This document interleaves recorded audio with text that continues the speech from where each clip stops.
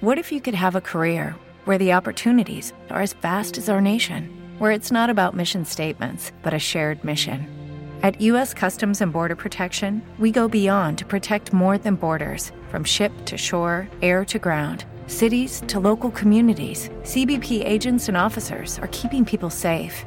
Join U.S. Customs and Border Protection and go beyond for something far greater than yourself. Learn more at cbp.gov/careers. Hello, it is Ryan, and we could all use an extra bright spot in our day, couldn't we? Just to make up for things like sitting in traffic, doing the dishes, counting your steps, you know, all the mundane stuff. That is why I'm such a big fan of Chumba Casino. Chumba Casino has all your favorite social casino-style games that you can play for free anytime, anywhere with daily bonuses. That should brighten your day a little. Actually, a lot. So sign up now at ChumbaCasino.com. That's ChumbaCasino.com. No purchase necessary. VGW Group. Void where prohibited by law. See terms and conditions. 18+. You're listening to an Airwave Media Podcast. Christopher Media. Let's make some noise. I have never had a job before, but I can assure you that I am very excited about this opportunity. All I need is a typist who can answer the phone. You have reached the office of Mr. Edward Gray. It's very dull work. I like dull work. I'm not here. How'd it go? I got it. This letter has 3 typing errors in it. I'm sorry, I'm... Type it again. This needs more sugar. 6 copies of these. What is wrong with you? You can get a much bigger voice out of that tiny throat. This is the office of Mr. E. Edward Gray.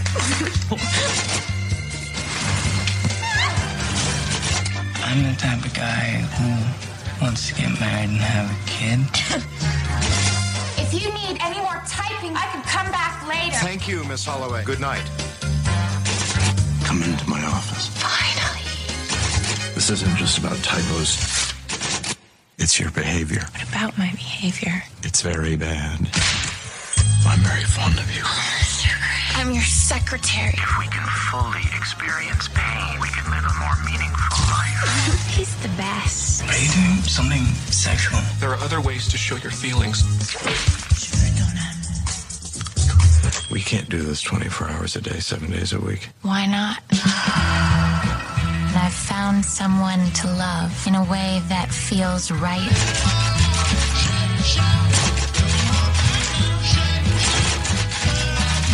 Just a scoop of cream potatoes. 4 peas. As much ice cream as you'd like to eat. Could you get me a cup of coffee? Do you really want to be my secretary? Yes, I do.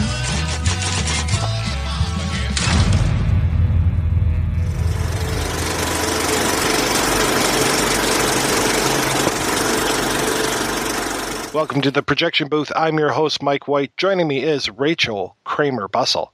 Hi. Good to have you aboard. This week we are looking at the 2002 film Secretary. The film was directed by Steven Shainberg with a screenplay by Erin Cressida Wilson and based on a short story by Mary Gaitskill. The film stars Maggie Gyllenhaal as Lee Holloway, a young woman who has spent a little bit of a stint in a psych ward.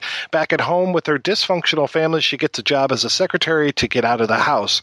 Her boss, lawyer Mr. Gray, is played by James Spader. The film traces their relationship while Lee deals with her home life. We will definitely be getting into some spoilers about the film, so if you haven't seen it, I recommend turning off this podcast, going to watch the movie, and coming back to join us. We will be here. So, Rachel, when was the first time that you saw Secretary, and what did you think? I do remember when it came out. I hosted an event for it. I co-hosted an event for it at a bar, and so I saw it around when it came out. But I feel like, because I just rewatched it today, I feel like I remembered less about the specifics of the movie than that it was such a big deal at the time. Like, it was so out there, you know, for a mainstream movie to be having spanking as its main topic. So then I think when I rewatched it, I mean, I thought it was excellent, but it wasn't, you know, it wasn't necessarily sexually explicit in terms of nudity or anything, or even really what they did together. Like, so in my memory, it was much more racy, I think. I mean, not that it wasn't racy, you know what I'm saying? Like, I think the times have evolved. So now, we have had more sexually explicit movies. Like, we're more used to that. I don't think if this came out now, it would cause the sensation that it did when it came out. Does that make sense? It makes total sense, and I completely agree with you. Yeah, I remember going around in Toronto years and years ago. This came out in 2002, so it was either like 2001 or 2002, going around the city, and right around the time of the Toronto Film Festival, and seeing the posters for this, and the poster image is very striking. It's a woman's behind and her legs, and she's got stockings on and high heels, and it just says secretary over the top of it, and it was just like, oh, what is this? And at the time, James Spader, I've kind of gone back and forth with him. He's always, in his early years, he seemed to almost always play kind of a creep.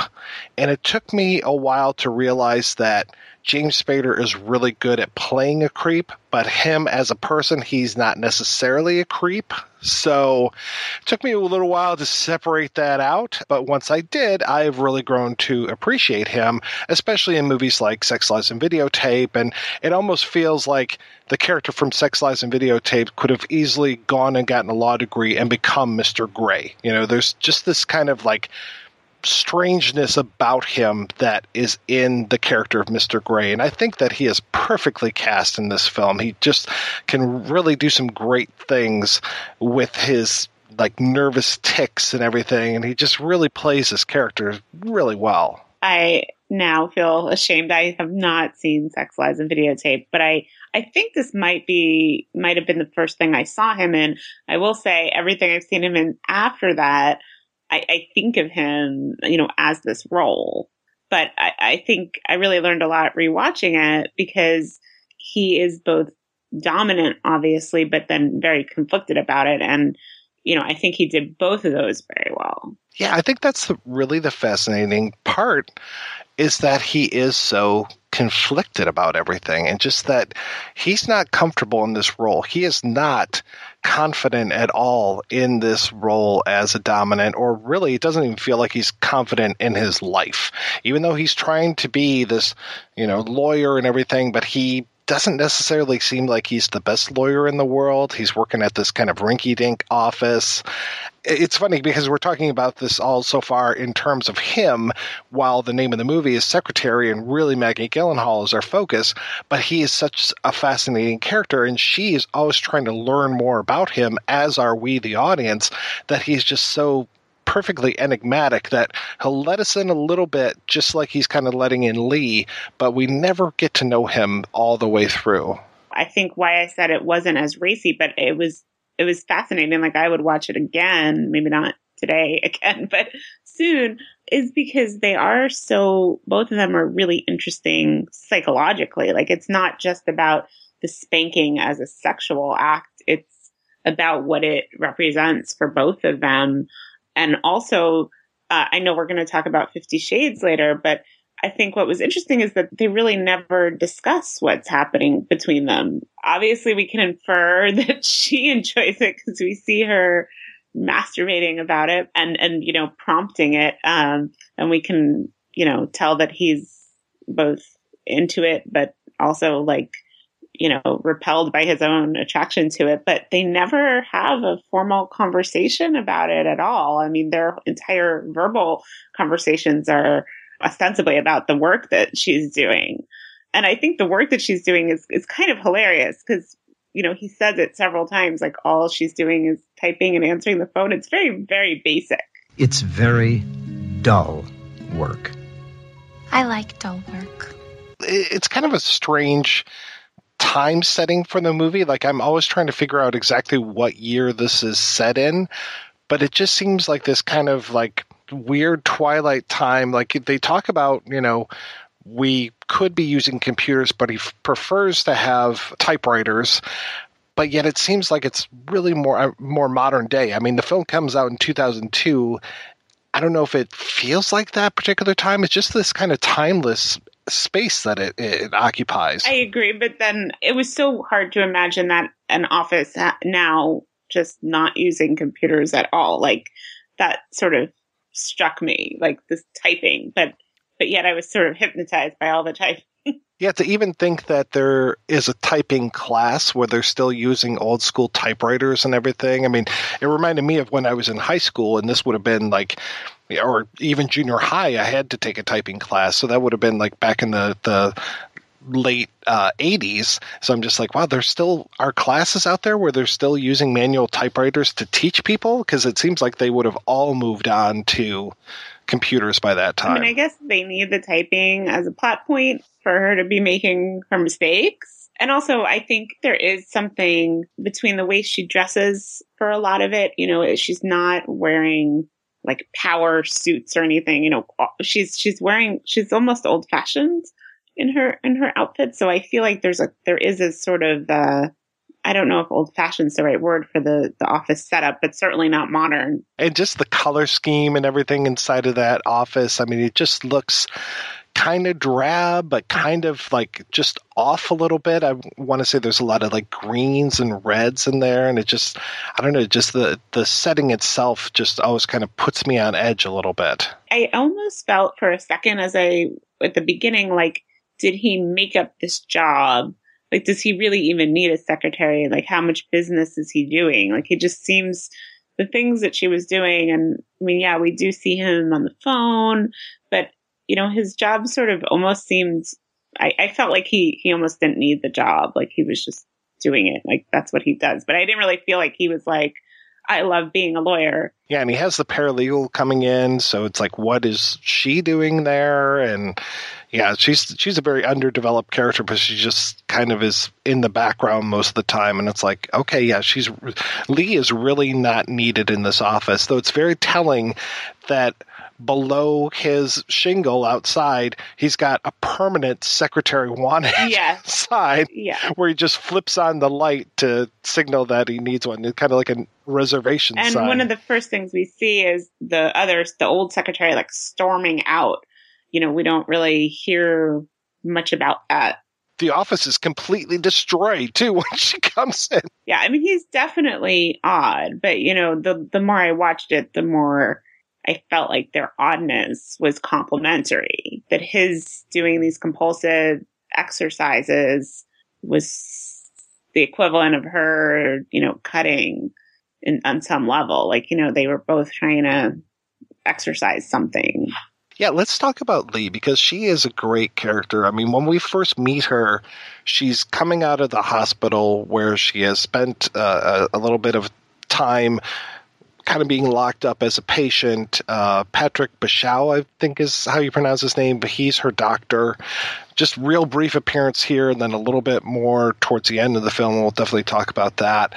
And then we get her going home and experiencing this home life, which immediately is super stressful. Like she's almost just immediately plopped into her sister getting married. And we know that marriage can be super stressful, not just for the person who's getting married, but for every single person around them.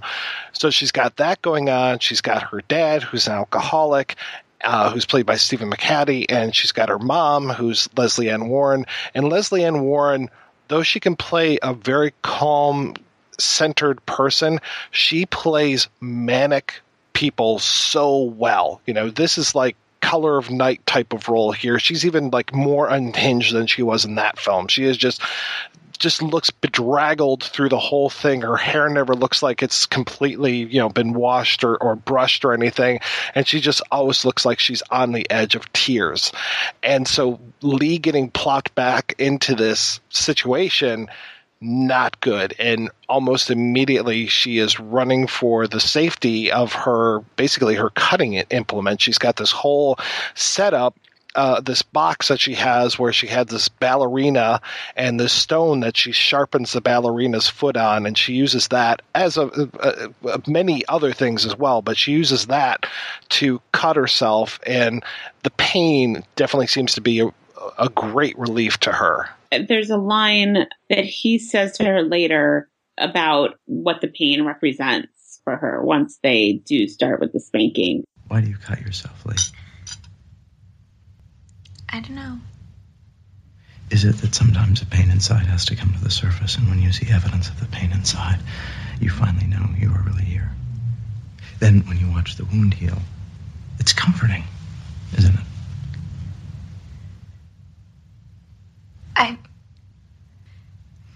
That's a way to put it. He's also hinting at the spanking. I think this is when he catches her doing it.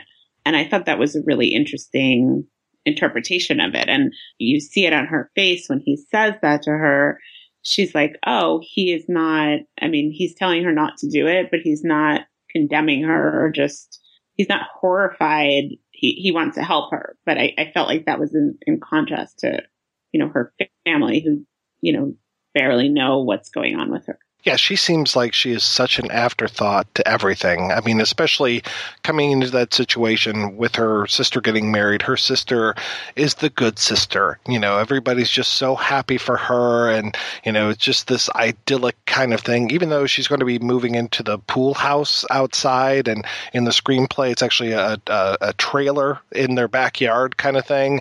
Even with that, which I don't necessarily consider to be this thing to aspire to, she's still the good sister, and she's the one that everybody holds in this high regard, whereas Lee is just this wallflower living in the background. And it's almost like the good sister, Trish, I think her name is, kind of resents Lee for having any attention paid to her, especially like, oh, well, you just, tried to commit suicide and that's why you were thrown into this, loony bin and yada, yada. And how dare you try to ruin my wedding is basically what it amounts to, even though it wasn't a suicide attempt. It was more of just I really need to cut myself and I cut too deep. So, which is an interesting thing. The cutting has always been very fascinating to me as far as, what it represents, why people do it. I mean, it's just, there's definitely a release when it comes to pain.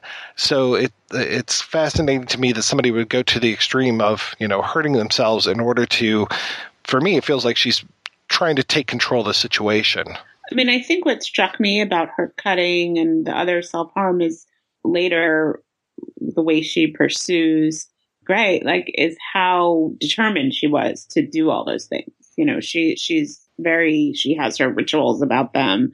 She knows that it is meaningful to her. She isn't really that wallflower. I mean, she is stronger than she might look.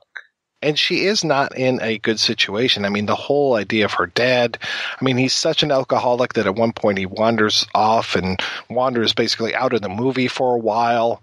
And she gets into another really stressful situation at work where her dad calls her out of the blue.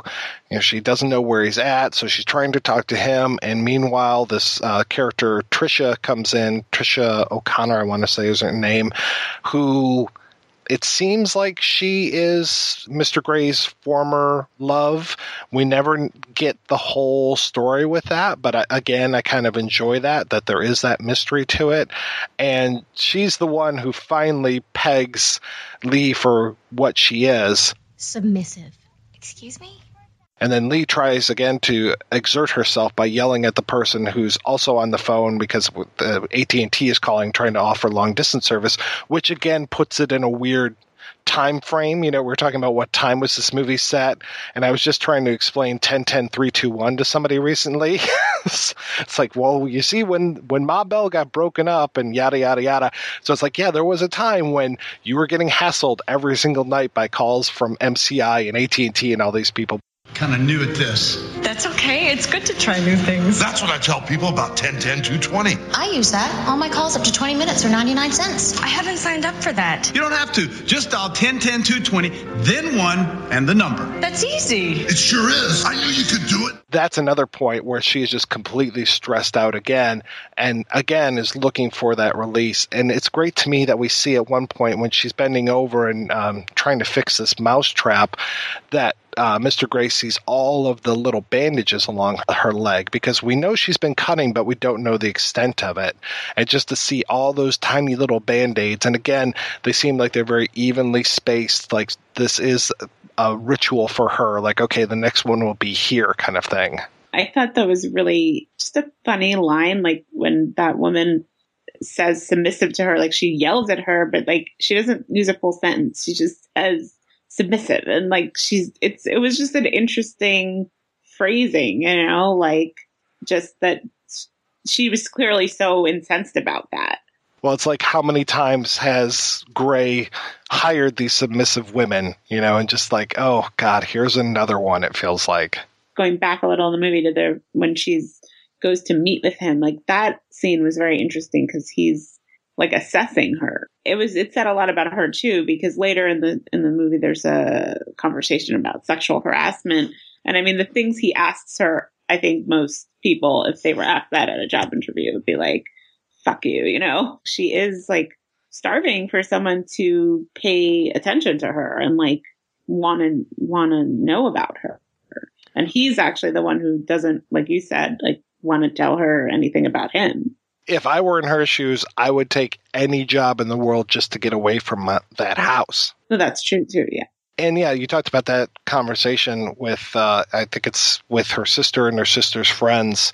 Can you imagine going into a job interview and the person asks you the first thing is, are you pregnant or do you intend on getting pregnant? I mean, that's totally illegal. She was so amused by it, and I felt like then he was in turn, maybe he was testing her or, it was definitely an odd interaction. And it did, he is so odd that I was fascinated by him too.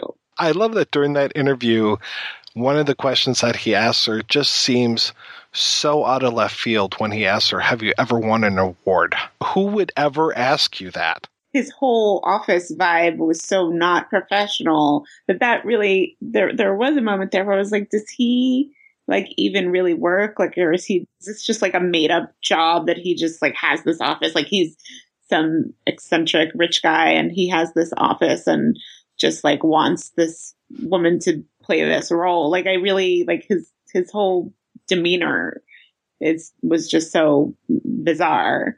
I wouldn't hire him as my lawyer. No. I don't see him winning a lot of cases. Even though Lee says that he's the best when they're talking about, my lawyer, blah, blah, blah, he's the best. I don't see that. And he spends way too much time worrying about those weird flowers, catching mice, how much sugar he's got in his coffee. Even like the thing with the letters, I don't know. It's still so hard now to watch it because I would imagine people are sending those things via email. So, I mean, it's charming, but it was also like it was hard to take the work seriously, especially watching it in, 2016. The other thing that I like about that conversation and him asking her if she's going to get pregnant is that it diametrically opposes the other male relationship in her life, the one that we haven't talked about at all, which is Peter, played by Jeremy Davies. Peter, again, another kind of odd duck, but really it seems like he would be a good match for Lee, but he wants things that she doesn't necessarily want. One of those being babies. And he wants to have this really normal picket fence, white bread type of life. He is living the dream, working at JCPenney's and everything. So, and it just feels like he's really rushing through this whole thing like, I'm of age now, I need to get married, I need to introduce my girlfriend to my parents, and it just feels so odd. I mean, there are nice moments of their relationship, like when they're at the laundromat, but then other times it's just like, wow, this is really moving fast. I think they especially, once she starts her thing with, Gray, she is realizing how much that life like isn't for her. They're so different. I mean, there's a scene where... What if you could have a career where the opportunities are as vast as our nation, where it's not about mission statements, but a shared mission? At U.S. Customs and Border Protection, we go beyond to protect more than borders. From ship to shore, air to ground, cities to local communities, CBP agents and officers are keeping people safe. Join U.S. Customs and Border Protection and go beyond for something far greater than yourself. Learn more at cbp.gov/careers. Hello, it is Ryan, and I was on a flight the other day playing one of my favorite social spin slot games on ChumbaCasino.com. I looked over at the person sitting next to me, and you know what they were doing? They were also playing Chumba Casino. Coincidence? I think not. Everybody's loving having fun with it. Chumba Casino is home to hundreds of casino-style games that you can play for free anytime, anywhere, even at 30,000 feet. So sign up now at ChumbaCasino.com to claim your free welcome bonus. That's ChumbaCasino.com and live the Chumba life. No purchase necessary. VGW. Void where prohibited by law. See terms and conditions. 18+. then later she's with Peter. Yeah. I watched him. I wasn't like, fixated. I felt bad for him. I did feel bad for him. I did too. I felt less bad for him than I felt for like any of the boyfriends that Meg Ryan ever had in movies where she would dump them because they just weren't exciting enough, apparently. Like the Bill Pullman character, like these kind of guys where it's just like, these are nice guys, like really nice guys. Whereas Peter, like, okay, yeah, I feel bad for him and everything, but yeah, he will find somebody else. And really, like, I think he pictures her as this ideal that she just is not. She is a great person, but she's not the person that he ultimately needs to be with. He doesn't really know who she is. And maybe that's because she doesn't really let him in on that. But still, when she is like over his lap and wanting him to spank her and he just has no idea, like it would never occur to him in a million years. Yeah, and that look on her face when she realizes that he is clueless. I mean, you feel bad for both of them, but it's just like, yeah, he just doesn't get it, and there isn't that power play going on there. Because, yeah, the heart of the movie, which happens about an hour in, maybe just a little bit less than an hour, is that first spanking scene. And I think that they lead up to it so well. I mean, they really are just kind of ratcheting the tension between them. And there are all these like little scenes before the spanking scene, which really, plays well into this whole thing where Grace sends her out to the garbage to find some papers.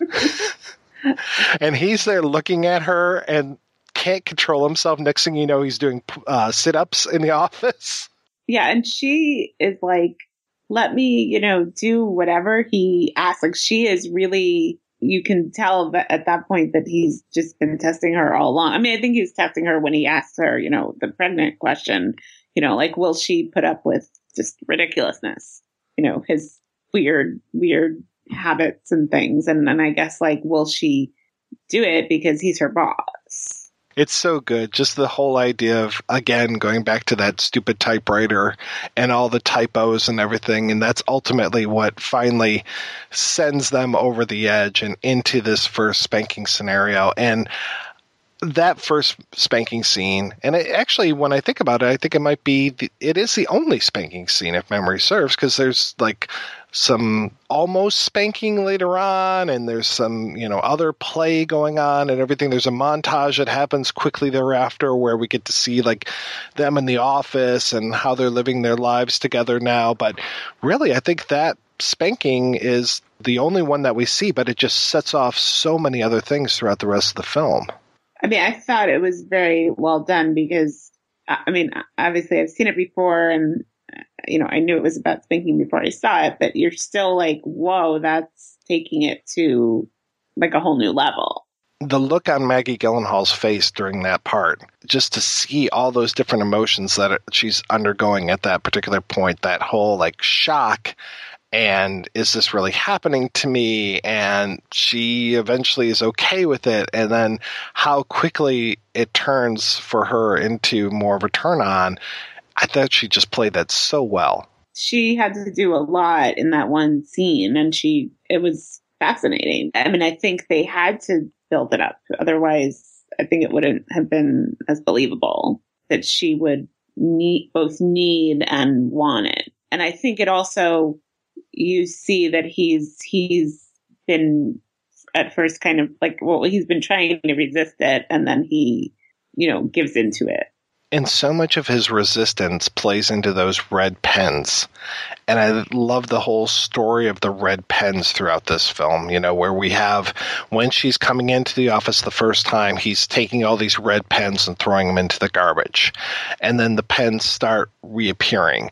And especially after he sees Lee and Peter together at the laundromat, he has a red pen that he puts on the seat next to him in his car. And it's just like he's kind of making his decision there as far as like this is going to happen. But there is so much more that happens seconds between that and then when the spanking finally starts, and him outlining all those words with those red pens again, and then again when he rejects himself and throws those red pens away again, it's just like, oh, I'm so frustrated when it's just like, just admit what you are to yourself and be okay with it. But so many people aren't able to do that, and Lee isn't necessarily even able to do that at times, but she finally, it feels like when he finally spanks her and when they start to engage in this play at work, it's just like, okay, yeah, now things seem so right for her, but he just can't do it, and that's the great tension of this film, is just people trying to figure themselves out. I mean, because Lee doesn't know who she is when she comes out of the psych hospital, and it's so great that she really is such a dynamic character of her finding herself through this film. It seems like his only outlet for this is at work. I mean, it's not with that woman he lived with. How does that play into it? Is it because he's officially the boss there, or is it because it would be too close if he brought it home? Too much reality, because he's so trying to avoid it. And we don't really ever find out why he's so trying to separate himself from this thing that clearly is part of him. There's a few glimpses of him at home, and one of those is when Lee really needs him, and he's kind of shut her out, but she shows up at his house, and she basically really wants to embrace him and be like, spank me, let's play, let's do some stuff, and I don't know if he's clueless or not, or I don't know if it's kind of breaking the rules that she's there, but he pretty much just, what are you doing here? Not aggressively or anything, but it's just like, this doesn't happen here. But it's great that whenever we see him at home, or most of the time I think when we see him at home, he's on that treadmill. We are associating exercise for him as being this kind of denial of what he wants, and it seems like when he goes home, he just denies what he wants for hours and hours. I felt like he wasn't just rejecting her wanting to, engage in spanking or whatever. I mean, she really needed someone, and she didn't have, we don't see anyone else really that could have, even platonically, she would have felt comfortable talking to. So that was I was like, oh, okay, that's kind of harsh. Granted, he doesn't necessarily know what just happened, but still, I don't think that she would seek him out unless she really needed to talk to him or do whatever they were going to do. But he really couldn't, he was so flustered by her breaking that office worker boundary. Well, do you think he's even capable of expressing that kind of emotion, at least at that point in that story, in the story? Do you think that he would be the kind of person that would maybe give her a hug or anything? I mean, I don't think so. I mean, I feel like this goes back to their whole really nonverbal. I mean, not entirely nonverbal. They do speak in this, him giving her orders or, berating her for her mistakes, but they don't really talk about anything substantive beyond, he observes her and she observes him, but, they don't ever have a conversation about what they're doing. And I think that was a very interesting choice. And again, in explicit contrast to 50 Shades, where it's all on the table in minute detail. The one time where they almost have the conversation, it's towards the initial end of their relationship. It's funny, the more I talk about this movie, the more I'm seeing similarities to 50 Shades. So it's going to be a great conversation after the break coming up here. But when he finally kind of has to reject her for himself, it feels like, and he really is rejecting everything around him, and it ends up firing her and paying her severance and everything. They have a repeat of that first conversation. Yes. And it's getting kind of intense at one point, because rather than hiring her, he begins to say, no, this is not the job for you. And she throws a timeout, literally timeout. I want to talk about this. This isn't right. And he just, no timeouts. This is it. And just kicks her out. And, we have this in every romantic comedy in the entire world, like the moment where the two characters, maybe they have a disagreement or maybe there's a misunderstanding, oh, I saw you with my best friend and it looked like you two were canoodling, but you really weren't, but we're going to be broken up for 15, 20 minutes in here until we reconcile. But in this, it really tears the heart out of you because you're just like, no, they were perfect together. They're two broken people that really fit well together and make a whole.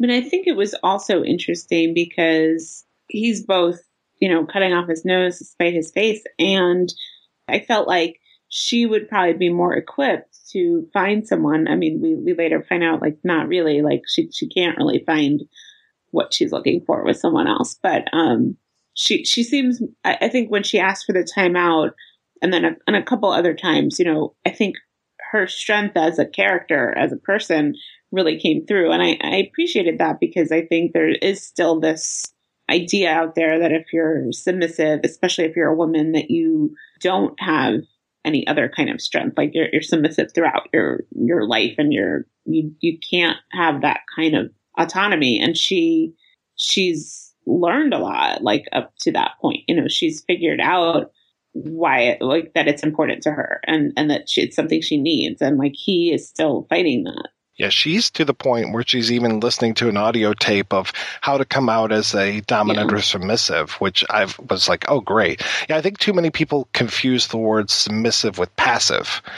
And she starts off passive, but eventually is not. Yeah. She can remain submissive all the livelong day, sexually submissive, but she's not passive by the end of the film, which I really appreciate. And I thought her listening to that was such a contrast to his attitude about it. Like he can't even accept it to himself. And she's ready to, talk to other people about it or possibly talk to other people about it. After she gets kind of kicked out of Mr. Gray's life, she ends up going back into the arms of Peter. He proposes to her, but there is that montage that you talked about, the great moment where she's trying to find other partners, other play partners. That was great. There was one who tried to grab and pinch my nipples before we even made it to his car. Hi. Another guy kept ordering me to pee on his patio, and when I refused, he said, I thought you were a masochist. Then there was the one who liked being tied to a gas stove while the burners were on, full blast, and I had to throw tomatoes at him. Thank you. I mean, I thought it showed that she was willing to pursue it. Like, she didn't just give up, because I do think, like you just said at the beginning, she was passive. I think at the beginning of the movie, she would have been someone who just went home and didn't, assumed, okay, well, he doesn't want me. Oh, well, like I'm doomed or something. Well, I want to play devil's advocate for a quick second here and ask you, she's cutting at the beginning of the film, and eventually, she almost kind of replaces that with the spanking that Mr. Gray is giving her. I know some people, when they quit smoking, they start to drink more, or vice versa. They quit drinking and they start to smoke more. Do you think she's just replacing one vice with another when it comes to self-inflicted pain versus somebody else providing pain for her? I mean, I think the pain, both those kinds of pains are related, but I felt like the spanking gave her something, positive. That, I mean, yes, I guess you could say the cutting gave her something positive too, but I felt like the spanking made her feel more powerful, certainly I don't think she was going to be coming out to anyone about the cutting, unless she had to. So I think, both were a secret. I mean, both were things that she wasn't sharing with people, but I felt like she had a different, I think empowering is a kind of overused word, but I do think that the spanking, buoyed her up. I mean, and that she was really, that it was from him. Yes, she was also discovering that this was something she enjoyed, but, that was also coming from him and that it was their, dynamic. That I think the sort of intimacy of it, or the intimacy in their worlds, they weren't, nothing about them was like a traditional couple, until towards the end, they weren't a couple, they were still very much, she was a secretary. I think it was interesting that he orders her to stop cutting, and she does. Yeah, and she's so liberated by that. I love her voiceover at that point where she's just talking about how great she feels. And then her excitement when she calls him during dinner and talks about what they're having for dinner, and then he's controlling what she eats. And of course, everybody's looking at her like she's got a, second head growing out of her shoulders or something. But it's just like she is so happy by that. So happy that she ends up masturbating later on in the film and talking about, the 4 Ps that she had for dinner. I mean, I think that's the other thing. Like, this isn't just a movie about spanking. I mean, it's about submission and about, her choice, because clearly she pursues it to be in this dominant, submissive relationship with him. And like that, I think that is a wonderful example of showing how much it gave her. And like, it almost made like the whole rest of her family's chaos like tolerable, because she has this other thing that supersedes all that. Everybody around me can be as crazy as they want to be. Leslie Ann Warren can look as frazzled as she wants to, but I'm here in this bubble. I'm doing what Mr. Grey, the person I love, even though she, it takes her a while to kind of admit to herself, or really for him, I don't think that he realizes what kind of love is until way later on in the film.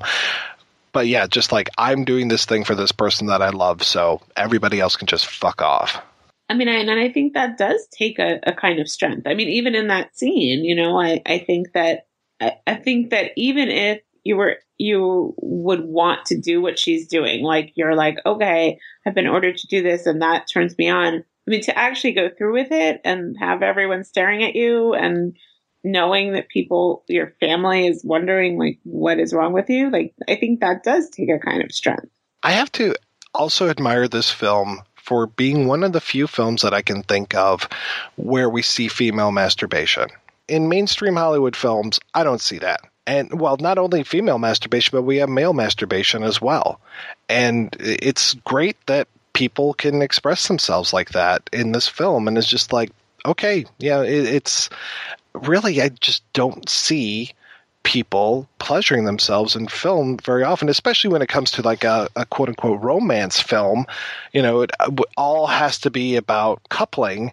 And in this, it's very much about finding what you need for yourself. And I love that her whole first masturbation scene is vacillating between images of Mr. Grey and images of Peter. And just that she, is trying to do the Peter thing and really, like thinking about them having sex on these washer dryers and stuff, but just not doing it. She's much more about like being in that other world with Mr. Grey, those red curtains and, the beautiful flowers and just and I love the Angelo Badalamenti score coming in here and everything. It was just really, really nice. And her just like, again, just talking about the 4 Ps and all this stuff, and that's what sends her over the edge. I mean, I think there's a contrast several times in the film with the way she's had to follow certain orders, whether at the hospital or, her family, versus this where she really is choosing to follow these orders. Like, she's very actively making that decision to be part of that. She does have a choice. And I think you see her, especially, I mean, you later see her really pursue it, like, that she's more comfortable with it than he is. But, I think that she's been living under all these rules and restrictions. And this is, yes, these are also rules and restrictions, but they're a totally different type. Yeah, he really doesn't know how to handle it. When she finally has that, what I can only refer to as the graduate moment here, where she, takes off the ring, she's still wearing the dress and runs out of Peter's house and realizes that she has to be with Mr. Grey. She can't handle being with Peter, and runs to his office. He can't handle it, and he just tells her to sit down at his desk, feet on the floor, hands on the desk, and she doesn't move. And he takes, a few days before he can finally kind of come to grips with himself. You see him at home, and he's not a happy person. I think, again, he's doing some jogging and everything. So, and that whole montage of her at his office, and now everybody's coming in and trying to talk her out of, like, it's time for you to leave and come on and what's the matter with you. But there are some people amongst that montage that are like, I really admire you for this, and I could never do what you're doing. We see the old secretary, we see one of her sister's friends, and I found this to be very interesting. One of her sister's friends has all these books, and it's basically, she's very feminist, and it's just like, you're humiliating yourself. I need you to read these books. These are very important, kind of thing. Because she's huge in the screenplay, but she's nowhere to be found in the movie other than like the one scene where they're talking about, sexual harassment. And there's some other characters from the screenplay that there's like a counselor who is been trying to introduce Lee to the world of BDSM, and he's there like, in the 14th century, the Catholics would flagellate themselves, and he's like giving her the whole history of pain and everything. And all these people are there in the montage. It is Ryan here, and I have a question for you. What do you do when you win? Like, are you a fist pumper, a woohooer, a hand clapper, a high fiver? I kind of like the high five, but if you want to hone in on those winning moves, check out Chumba Casino. At ChumbaCasino.com, choose from hundreds of social casino-style games for your chance to redeem serious cash prizes. There are new game releases weekly, plus free daily bonuses, so don't wait. Start having the most fun ever at ChumbaCasino.com. No purchase necessary. VGW. Void where prohibited by law. See terms and conditions. 18+. Lucky Land Casino, asking people, what's the weirdest place you've gotten lucky? Lucky? In line at the deli, I guess? Aha, in my dentist's office. More than once, actually. Do I have to say? Yes, you do. In the car before my kids' PTA meeting. Really? Yes. Excuse me, what's the weirdest place you've gotten lucky? I never win and tell. Well, there you have it. You can get lucky anywhere, playing at LuckyLandSlots.com. Play for free right now. Are you feeling lucky? No purchase necessary. Void where prohibited by law. 18+. Terms and conditions apply. See website for details. Or some of them are there in the montage, like Patrick Paschal comes back, and it's like, where have you been this entire movie, buddy? And apparently he was supposed to be in there much more, but he ended up, he was working with David Fincher on the Panic Room, and so he ended up not being in Secretary so much. But yeah, I was just like, oh, okay, here are all these characters in this montage that we don't really get a whole lot of otherwise, especially that one friend who ended up like being more Lee's friend than her sister's friend. And I know this is kind of crazy because there's like this whole subplot going on with her where she collects strips from people waxing themselves, and she's making art projects with all these, hairs from all these women. And she doesn't wax herself, though, because she finds that to be really, like kind of playing into the patriarchy and other people's interpretations of beauty and everything. But Lee is just like, ooh, wow. So if I use this wax, it really hurts to pull the hair out. And so she's like really interested in this stuff. But yeah, so she's like got a pretty big part in the screenplay, and she just has that like 5 seconds or whatever during that montage. So, but yeah, I love that whole thing. And then again, I keep comparing it in my mind to The Graduate, because then he comes in and kind of rescues her, and they start their life together. And it's just like, wow, it's like finally two people who really need to be together are together. And it's just like, again, going back to other romances and romantic comedies and these kind of things, it's like, I'm sure Kate Hudson and Matthew McConaughey really deserve to be together, but nowhere near what Mr. Grey and Lee deserve. They are just, they're two puzzle pieces that have finally clicked by the end of this film. You said earlier, like, that he is this fascinating character, and I was just thinking, like, he I don't know exactly how old he's supposed to be or she's supposed to be, but I imagine he's older than her. So I feel like, he's struggled with this for longer, and she's just discovered this, and she's very sure that this is what she, wants. I mean, she's doing everything, she's throwing away this other safer, more conventional life. And she's doing a lot of things to pursue it that I feel like he is too afraid to pursue. And I think that, to me, that really struck me, that he's dominant in this very specific, controlled environment, but he's not really a good advocate for himself. Like, he's not a very, aggressive person in terms of pursuing the rest of his life. Like both in terms of BDSM or really, it seems like in terms of his career, like he seems almost lost. He's probably had, 15 more years of guilt and bad feelings that he's got to swim through. So it's no wonder that he doesn't immediately just sweep her up in his arms, when she comes in and says, "I love you." He's got so much stuff he's got to work through because he's just so damaged by all the time where, how many red markers has he gone through in his life? How many times has he gone to Office Max or Office Depot and picked up more and just felt so bad, maybe even thrown him out in the parking lot? It's just like he has so much stuff going on that I really feel for this character. I feel for both of them. That says something about just in our culture. I think that there is this idea that even if you're not into BDSM per se, I think there is this idea that if you're a straight man, you take on the more dominant role, both sexually and otherwise, like that you are the leader of your relationship. And I feel like, he did have this dominance in him, but he wasn't comfortable with it. Like he didn't know how to handle it, and he felt clearly guilty, and that he wasn't doing right by her or him.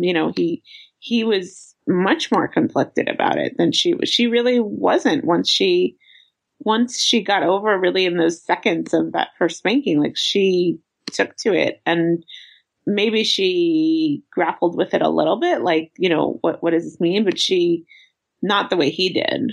Yeah, it was like the scales just fell from her eyes as soon as that first blow landed. And it's just like, yeah, this is for me. Yeah, she really took to it like a duck to water. Yeah, I mean, I feel like the more she learned about herself and pursued it and was okay with it, like, the more striking his discomfort was to me. He could not handle eventually seeing that. I mean, he really seemed to take to it. They have that great montage of, them playing and everything. But yeah, it's just like after a while, I think just the guilt got to him and he couldn't do it anymore. I mean, and I did feel bad for him there because he's not coercing her. He's been patient, might be the word. He kind of observed her and sort of figured out that, okay, maybe this would work with her. But then he's very skittish, and it takes a lot. I mean, I mean, obviously I had seen it before, so I knew how it was going to end, but I think it could have ended with them not together, and I think she would have been okay and he would have been less okay. Yeah, I think she would have kept looking for partners and maybe found somebody who clicked, but maybe not. Yeah, I mean, I'm not saying it would have been easy because obviously she had, she struggled with finding someone, but I think that's normal. I think at least she didn't give up. Like, I felt like he just was it took a lot for him to even do it in the first place to overcome that. Talking about the screenplay a little bit more, that montage of them having those happy times, him putting the saddle on her and putting the carrot in her mouth, and some of those other scenes of her with the, it's nice that we start the movie with her being kind of shackled and having that, like, I don't know, it's not a spreader bar, but having her arms out like that. I'm not sure what the equipment is. So we do the kind of, here's where we are 6 months earlier. This is how it started. And that's this kind of idyllic time about, an hour into the film or so of them doing that. And reading the original screenplay, that stuff is much more towards the end of the film where they're together full time. Everything has already happened. So we don't necessarily get that real period of happiness that we have there, which I think we need, and I think it was a really smart decision to move that up in the storyline and to show them as this kind of happy couple and everything, enjoying themselves. And then I think that makes the contrast of him wanting to stop the play even more harsh, because it's like, oh no, you guys just had however many weeks of all of these great, could have been days, but I'm imagining weeks, maybe even months of them having all this play together. And then the end of it has to feel even worse because you've had these great times, whereas the original flow of it really didn't flow that way. It was kind of like more like the first incident and then not a whole lot of stuff afterwards and her really kind of pining for just even that first incident. So I think it was nicer that they had more things happening between that. So, and we do get that nice, I think they wrapped it up very well as far as them having this relationship now and taking it outside of the office and him having to hire a male secretary and everything. So it's just like, okay, things are going to be better. And, her with the bug on the bed and everything is just like, okay, things are going to work out well for these two. The bug on the bed reminds me that there's a scene where she finds this worm and I was like, what is happening here?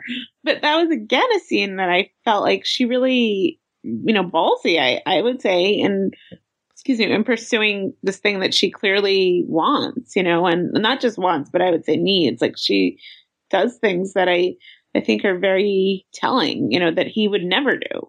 Like he just seems like he can't even accept it in his mind.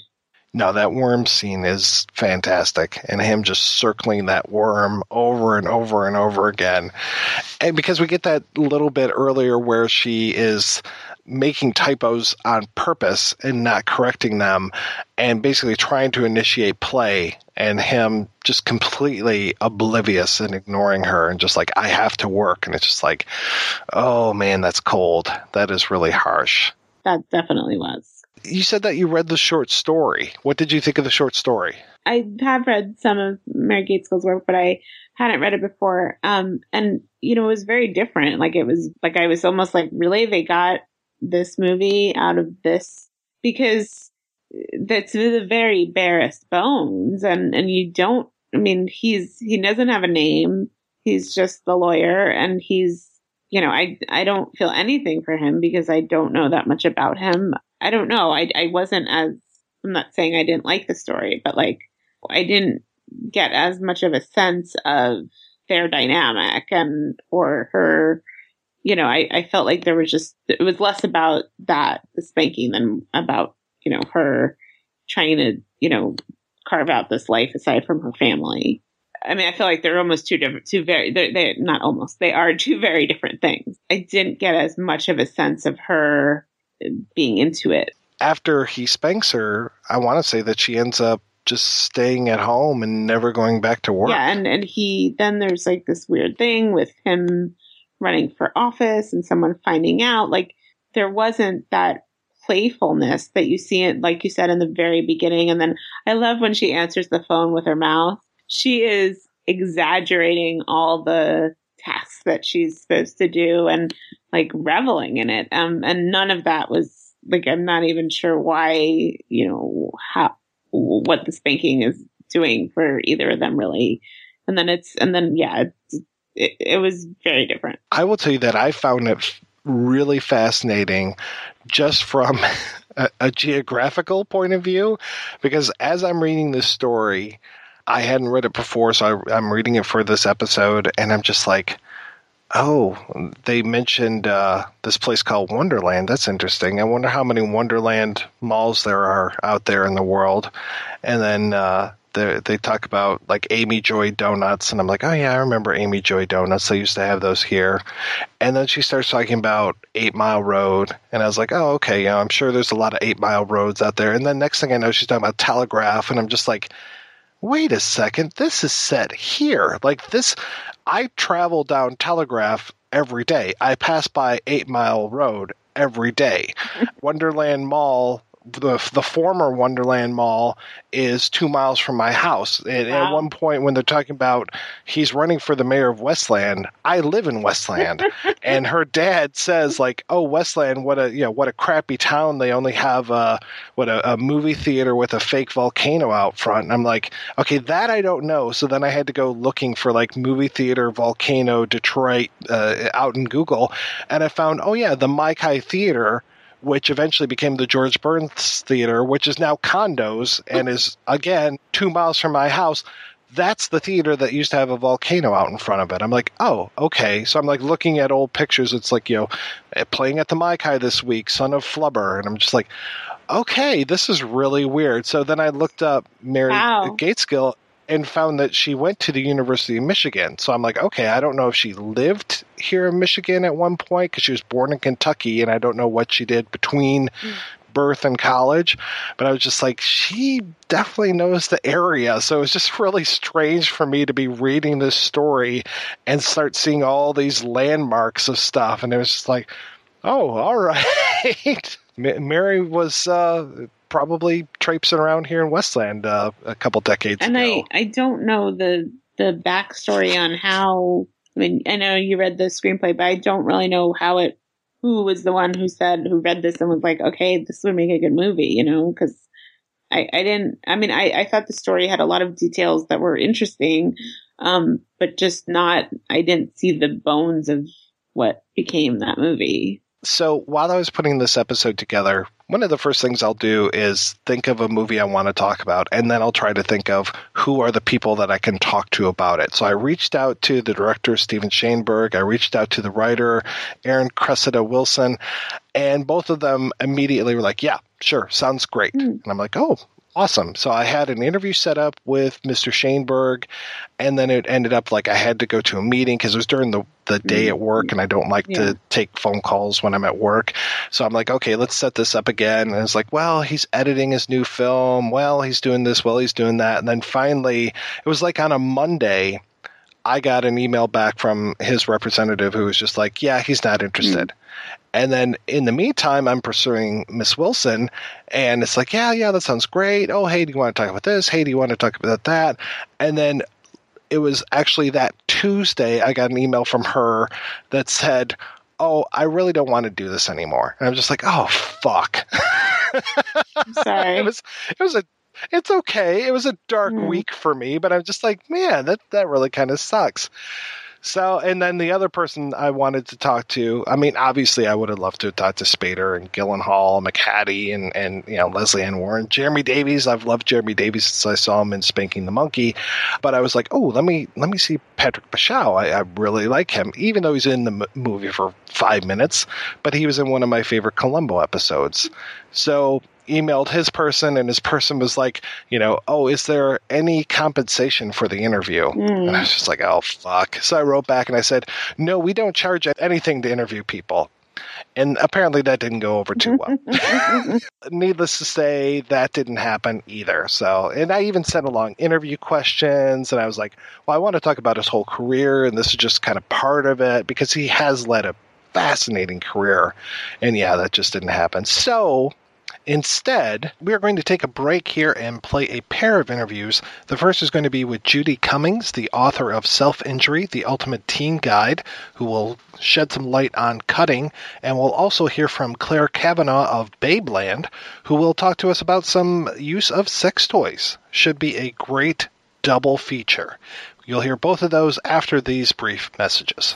So how is my pot roast? Almost as good as Aunt Rosie's. Well, it should be. It's her recipe. Oh. Let's call her. But it's long distance. Wouldn't that be expensive? Not if you dial 10-10-321 first. Saves a ton. How does it work? Just dial 10-10-321, then 1, then Aunt Rosie's number. Is it okay if we all say hello? Sure. Talk away. 10-10-321 is a real bargain. All my calls over 20 minutes are half price. Let's pass that phone around.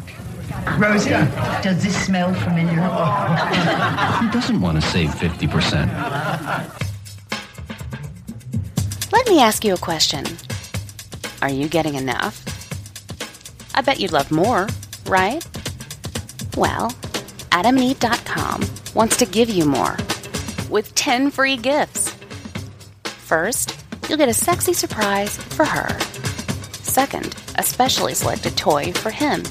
And third, a little something we know you'll both enjoy. Plus, you'll get 6 full-length adult movies on DVD. And number 10, free shipping on your entire order. So what do you have to do to get your 10 free gifts? It's not hard. Just go to AdamandEve.com and select any one item. It could be an adventurous new toy, sexy piece of lingerie, or anything you desire. Just enter offer code BOOTH at checkout, and you'll get all 10 free gifts. Go check out AdamandEve.com today. Select one item and get 10 free gifts, including free shipping, when you enter offer code BOOTH. That's BOOTH at adamandeve.com.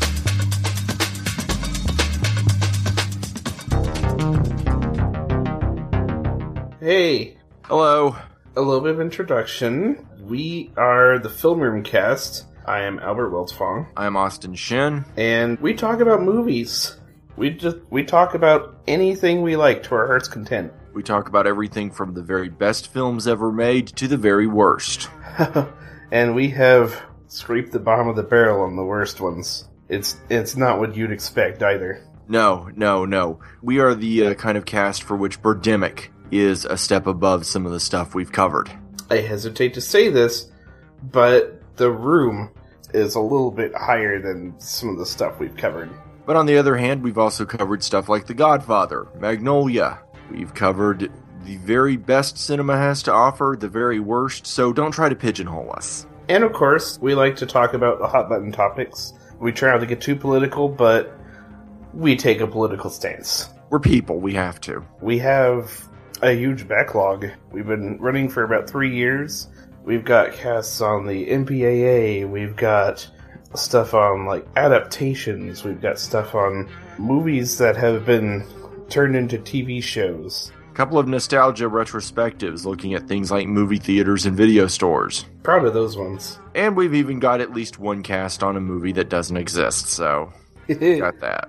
Oh yeah, with more to come. So that's us. That's us. So yeah, listen to The Film Room. I have to credit the backtrack. It is from John Carpenter's album Lost Themes. I suggest picking up that album. It's a really great album. But yeah, you can find us at thefilmroom.podbean.com or on iTunes if you prefer to subscribe there. We're out there. Yeah. Thank you all. Hope you listen to us, and good night. All right.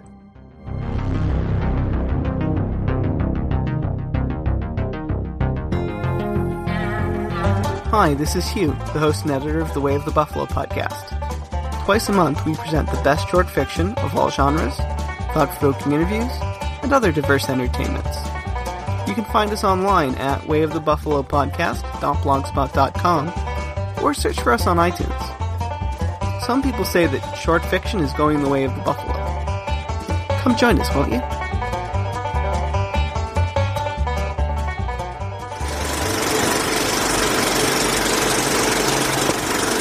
My name is Judy Dodge Cummings, and I'm a full-time writer right now. I was a high school social studies teacher until last summer, and I resigned, and now I write for children and teenagers. So how did you... It is Ryan here, and I have a question for you. What do you do when you win?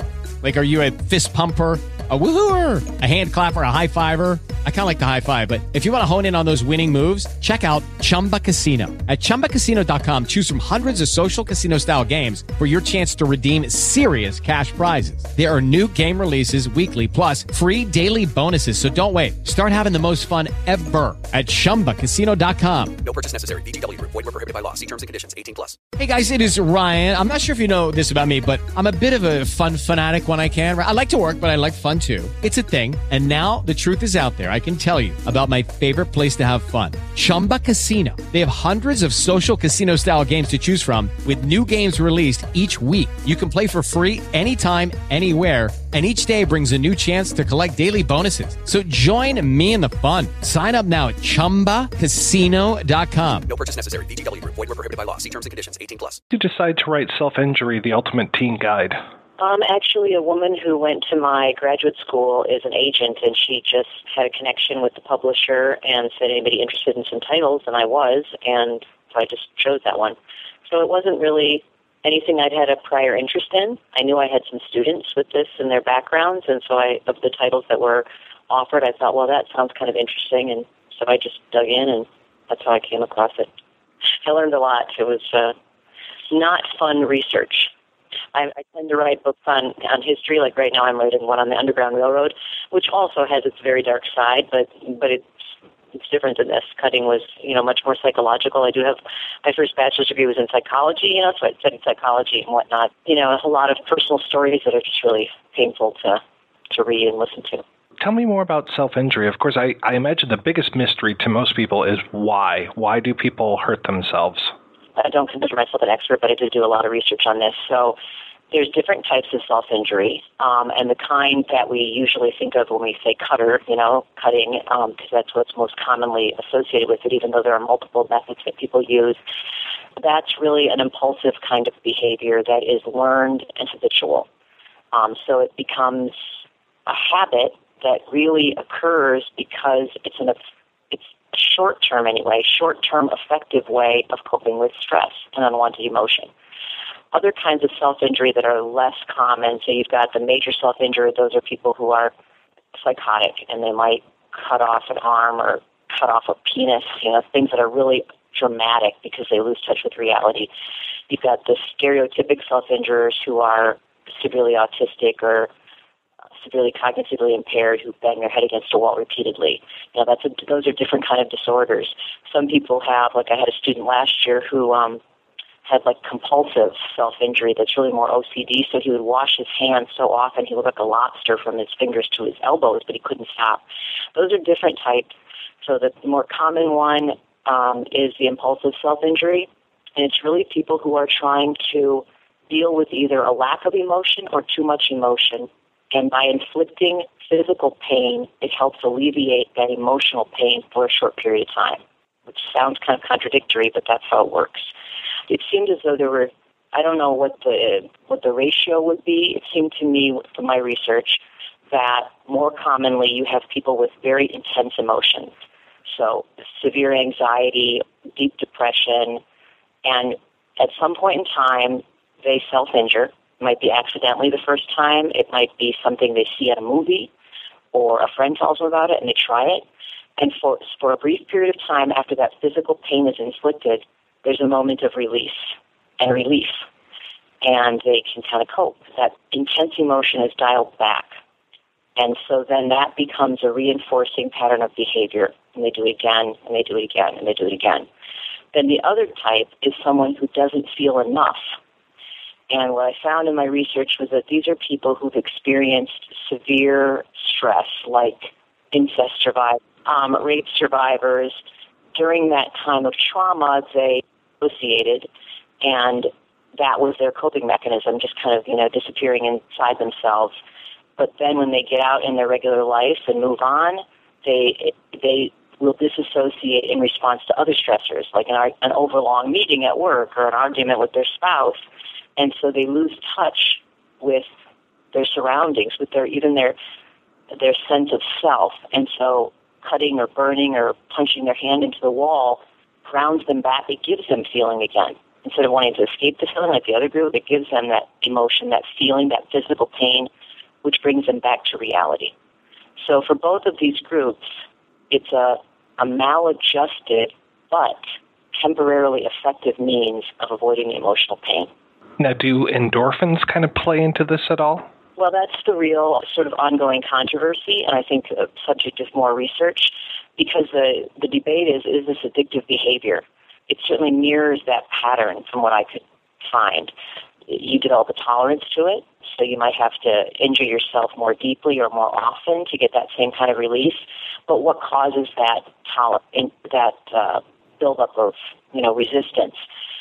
There is some data and some scholars who suspect and believe, but I don't think there's causal evidence yet, that people who become really, addicted to this or, do it very frequently or routinely have a more intense reaction to the release of opiates, because everybody has that happen when they experience pain. You get this flood of opiates for a short period of time.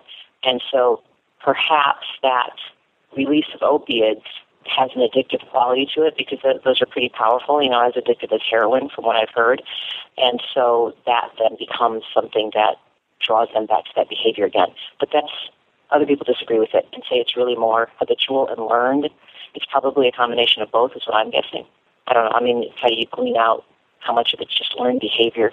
And so you associate all that release with it. You're in your little room or wherever it is that you do your routine. Some people, they pull their blinds shut, they go into their room. It's a certain time of day. They have a certain type of tool that they use. And all of that has with it the intoxicating sense of, I am going to get away from whatever it is that's making me feel so bad emotionally. And then you have that. But I did see, I read a couple of quotes where people talked about it being, like orgasmic in terms of the kind of release they had as soon as they had self-injured. So there's definitely a physical response. Is this more of a male or female behavior? It was traditionally for a very long time thought of as just a rich white girl disease or condition disorder, because it is now, it's in the latest DSM, manual on mental disorders. I think it was just 2 years ago it was finally classified as a mental disorder, which makes it easier for people to get treatment. But now there's, again, conflicting research. So one study I read said it's about half and half. Another study I read said it was about 4 times as many women will self-injure than men. Other studies that showed twice as much. So it sort of depends on what population you're looking at. But definitely males do this as well. Males tend to, what I found anyway, was that they're going to use a different method. So they're going to punch their hand into a wall or maybe burn themselves with a lighter, whereas the girl is going to cut her arms or her inner thighs or something like that. Perhaps it's a little easier for the male to hide that. So, I got into a fight, I lost my temper. That aggressive behavior is maybe more sort of cloaked in some way. But what I found is that among the males and females who identify as self-injurers, they're self-injuring at the same frequency. Probably the rates in general are higher among females, but the behavior when it's in place is done at the same rate. And it's also increasingly being found as something that, African-American young women are engaging in, relatively high rates among people with transgender sexual identity issues, alternative culture, kinds of, goth type of folks, really people who are going through stressful identity issues. Do you see self-injury as maybe some sort of way you can express control over a situation, even if that situation is just your own body? That's what came through so many times in things that I read and statements that people made. I can't control my emotional response, or I can't control other people's emotional response, but I can control what I do to my body. I can choose the time or place when I'm going to inflict that damage and get that physiological response from it. Do you see any ties between something like self-injury and eating disorders? I do, and I talk about this a little bit in the introduction because when I was in college, I had bulimia myself, and I didn't put anything together when I agreed to do this title, but the more I researched about it, and I struggled with this for about 9 years, the more commonalities I saw between the intense need, the sort of cycle that develops. A lot of the responses I found very similar, and there's quite a fair amount of research that shows really bulimia, anorexia are different forms of self-harm. In quite a few studies, people who are identified as having an eating disorder also identify as or have had an experience or more than one experience with self-injury. So it's kind of, it's the same is true for people who have, drug addiction and stuff. I mean, it's really an addictive, maladjusted form of coping with stress, whether it's abusing alcohol or abusing drugs, starving yourself or cutting yourself. I mean, it's just kind of pick your tool in a way or pick your method of trying to escape your pain. Now, your book is called The Ultimate Teen Guide. Do you see people who engage in this behavior as a teen eventually just kind of growing out of it? Some do. I did read a number of accounts of people, women. I think they were all women. I don't know that that's, indicative of anything. It's just the ones I read in their 40s, in their 50s, who still engage in this kind of behavior. So I think it does happen that they grow out of it, but it's not necessarily something that they can just expect to grow out of. For some people, gradually the need to do it just diminished. Maybe that has something to do with the maturation of our frontal lobe of our brain or something. I'm not sure, but they just had less need to do that. For others, what you saw happening was the effectiveness of it diminished. So you're just not getting the relief that you wanted, and so you kind of reach a fork in the road, and you're either going to quit that behavior because it's not working anymore, and you're just tired of it. You're tired of hiding. You're tired of, scars, all of it, and so then you quit, or you up the ante and you start injuring yourself more severely, and then somebody notices and you get an intervention. or you injure yourself so severely that, it's treated as a suicide attempt, or you do commit suicide. So it seemed as though there were just really a multitude of patterns. I can't say that I found anywhere in any of the research by, the psychological experts that you'll just grow out of this, it will pass. That wasn't the response. This is serious. You have to figure out how to deal with your emotional issues so you can stop this kind of behavior, because it's got long-term consequences and it's potentially very dangerous. I mean, for me, when I was researching this, and then I'm, spending more than 2 decades in the classroom, and I'm thinking about all these kids that I thought were attention-seeking, whiny teenagers kvetching about this or that, and now understanding this more, I realize this is a lonely, desperate cry for help in a lot of ways, and I didn't understand these young people. And these were just things I saw or overheard. It wasn't like anybody came to me and said, I'm cutting myself, I need help. I wouldn't turn my back on anyone like that. But so it definitely was a harder book, because I've got my own ways in which I don't think I paid close enough attention to kids I was dealing with. Well, if you are a parent or are a teacher, what kind of things would you or should you look for? You look for a lot of secrecy. You look for unexplained injury. You look for people who are not letting parts of their body show, like it might be really hot out, but you're still wearing the long-sleeve shirt that, you pull down over your wrists, that type of thing, I would say. People's reaction to stressful situations, if he or she is going to run off and, disappear for a certain period of time, which, of course, is really hard to figure out. I mean, my kids are all 3 adults now, but I can certainly remember when they were 15, 16 years old. You have a lot of running off into your room with the door slamming and not wanting to talk to their parent for 3 hours. So it's really looking at blood somewhere where it shouldn't be, a rag stashed somewhere, burns on their body, broken bones aren't explained. If you're a parent or someone who loves someone who's doing this, not to show the revulsion that probably most of us feel. The very thought of somebody taking a razor blade and cutting it across their arm is just like, oh my God. But that's something to control that, and it's not an attempt to commit suicide. I think that's important. I've read, don't have the quote in front of me, but I've read versions of this from multiple people. I'm hurting myself so I don't kill myself. It's like an attempt to stay alive, because if they didn't have this outlet, they might commit suicide. Now, of course, that's not effective in the long run. You've got to get help. You've got to figure out how to get beyond it. But most parents are going to absolutely freak out. My kid cut her wrist. She's trying to kill herself. They're not trying to kill themselves. They're trying to live. Well, Judy, thank you so much for your time today. This has been perfect. All right. You're very welcome. If I can help in any other way, just give me a holler.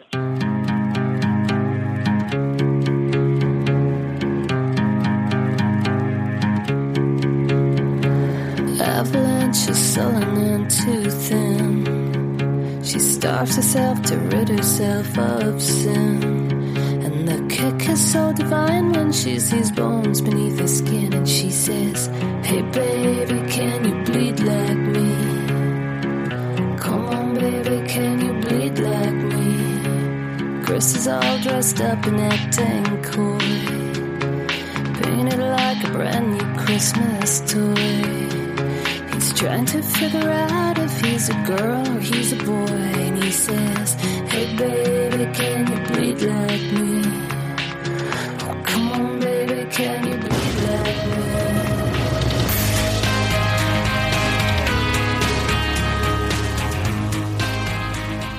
My name is Claire Cavanah, and I am a co-founder and co-owner of Babeland. Tell me about Babeland. How long have you guys been around? We've been around for about 23 years now. So we're a sex-positive, woman-owned, mostly woman-run sex toy retailer. We have 4 stores, and the website is Babeland.com. So we have 1 store in Seattle and 3 stores in New York. Basically, we just provide a very, very nice atmosphere to buy sex toys in, with staff that's really knowledgeable and encouraging. So when did you get the idea to found the store?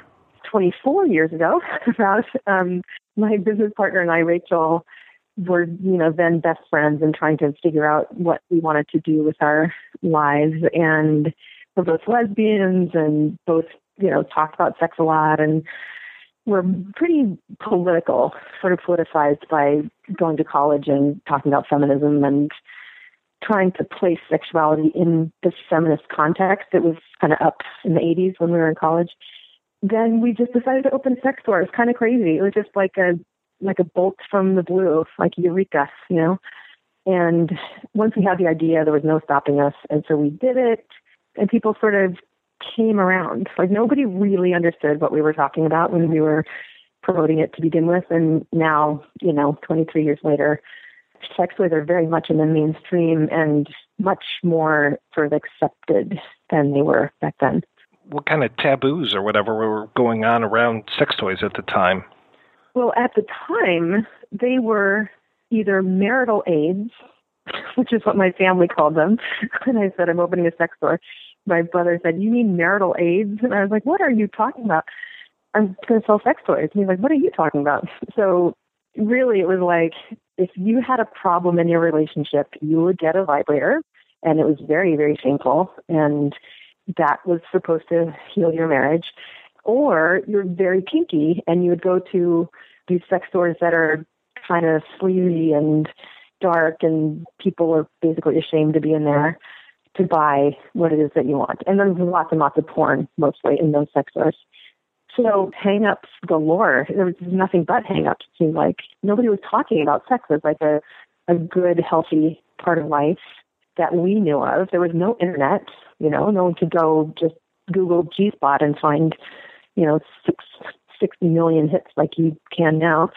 That's kind of what happened. We just started talking to folks about sex in a kind of an open, honest, encouraging way. And, that just floods and floods of people came in with their questions and their desires. And then they just, would buy sex toys while they're talking with us. The G-spot, isn't that kind of like Sasquatch or some of this kind of like, The Yeti. It is definitely not Sasquatch or the Yeti or the unicorn. It is a place on the front wall of the vagina that swells when it's aroused and can lead to ejaculation when you stimulate it. And it's not recognized by the American Medical Association or the gynecologists and not obstetricians either, I think. But that's why people think it's a unicorn, but it's not. Like, anyone with a vulva and a little sort of common sense and a little time can find their G-spot. So how was the store accepted in 93 when you opened? It was, well, we opened in Seattle, and that turned out to be a very lucky thing for us because Seattle was very interesting, actually, in 1993. There was the sort of underground rock scene that had not really, it was starting to become a national fixture, it's kind of like the final moment of rock and roll, the grunge movement. And like Starbucks was there. And so there was a lot of innovation and just a lot of space to kind of try stuff. I would say it was like a tolerant kind of remote place that was like closer to like Asia than the U.S. in some ways. It's on the Pacific Rim, which is really far out there. Now everyone and everything is much closer together with like global communications and all that. But it was just like a little fishing village where you could do anything you wanted to do. So there was no backlash. Nobody really cared if you started a sex shop. It was hard to get a landlord because that's like really like so-called getting into bed with the business. But we did find a nice landlord who was just sort of laissez-faire. And so people did not have problems with it. It wasn't like we got protests or anything, but basically like welcoming kind of vibes from people. And people would come in and not know where they were. They'd look around and be like, "Is this a coffee shop?" Like, "No, this is a dildo store." Or like a hair salon. Like, they did not, it was really disorienting because there was no such thing as a very pleasant boutique sex store in anyone's experience around there, unless they had been to Good Vibration in San Francisco. So yeah, it was pretty well accepted. And I think, we have Seattle to thank for that. And then we came to New York and opened a store knowing that we had a great idea and seeing the success in Seattle, New York. Judy was boring. Hello. Then Judy discovered ChumbaCasino.com. It's my little escape. Now Judy's the life of the party. Oh, baby, mama's bringing home the bacon. Whoa, take it easy, Judy. The Chumba life is for everybody. So go to ChumbaCasino.com and play over 100 casino-style games. Join today and play for free for your chance to redeem some serious prizes. ChumbaCasino.com. No purchase necessary. Void where prohibited by law. 18 plus terms and conditions apply. See website for details. Hello, it is Ryan, and I was on a flight the other day playing one of my favorite social spin slot games on ChumbaCasino.com. I looked over at the person sitting next to me, and you know what they were doing? They were also playing Chumba Casino. Coincidence? I think not. Everybody's loving having fun with it. Chumba Casino is home to hundreds of casino-style games that you can play for free anytime, anywhere, even at 30,000 feet. So sign up now at ChumbaCasino.com to claim your free welcome bonus. That's ChumbaCasino.com and live the Chumba life. No purchase necessary. VGW. Void where prohibited by law. See terms and conditions. 18 plus. It's kind of the same way. Like it's almost anything goes. If you can find a landlord, you can really thrive if you have a good business idea. And so that's how we started growing into a national presence. When it comes to like images in the media, I don't know how, when you guys first opened, how sex toys or marital aids were necessarily portrayed in mainstream media. Was it easy to kind of break past the barriers and actually get people to be a little bit more accepting of the idea of coming to your store and being able to participate in this? Well, media-wise, I can't even really think of many examples, maybe even any examples of sex toys. And I'm sure there are some, but it would be in like super independent kind of film. And there's the Slums of Beverly Hills. Natasha, had a vibrator and was doing like a little dance with it. I remember thinking that I just loved that moment because it was clearly a vibrator. She was a young woman, getting into her sexuality. And that was like the first moment where I felt like I'm doing something that people don't know about yet, but will pretty soon. And then came Sex and the City.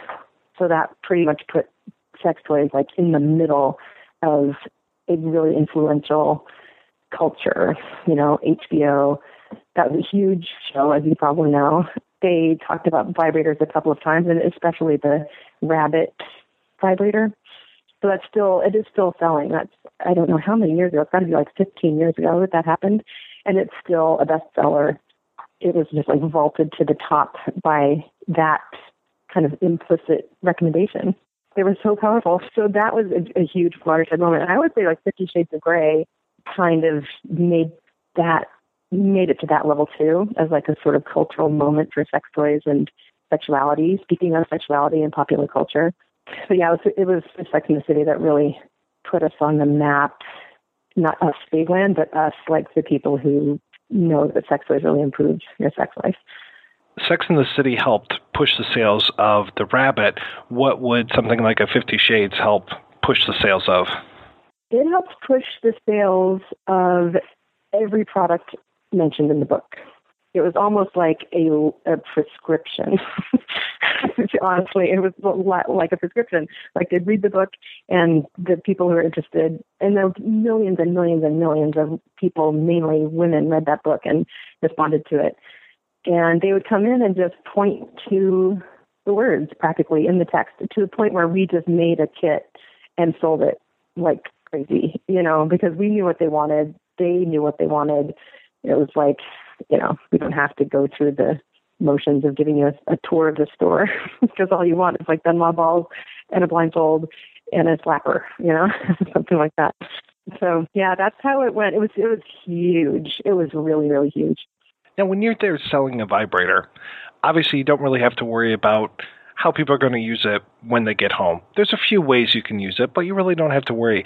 Was there any concern as far as selling more like BDSM type toys to folks who may not necessarily know like the safety precautions that go along with those? Mm-hmm. Yeah, that's a really good point. There are, vibrators are pretty obvious. I mean, there's some sort of knowledge that can help you use them better.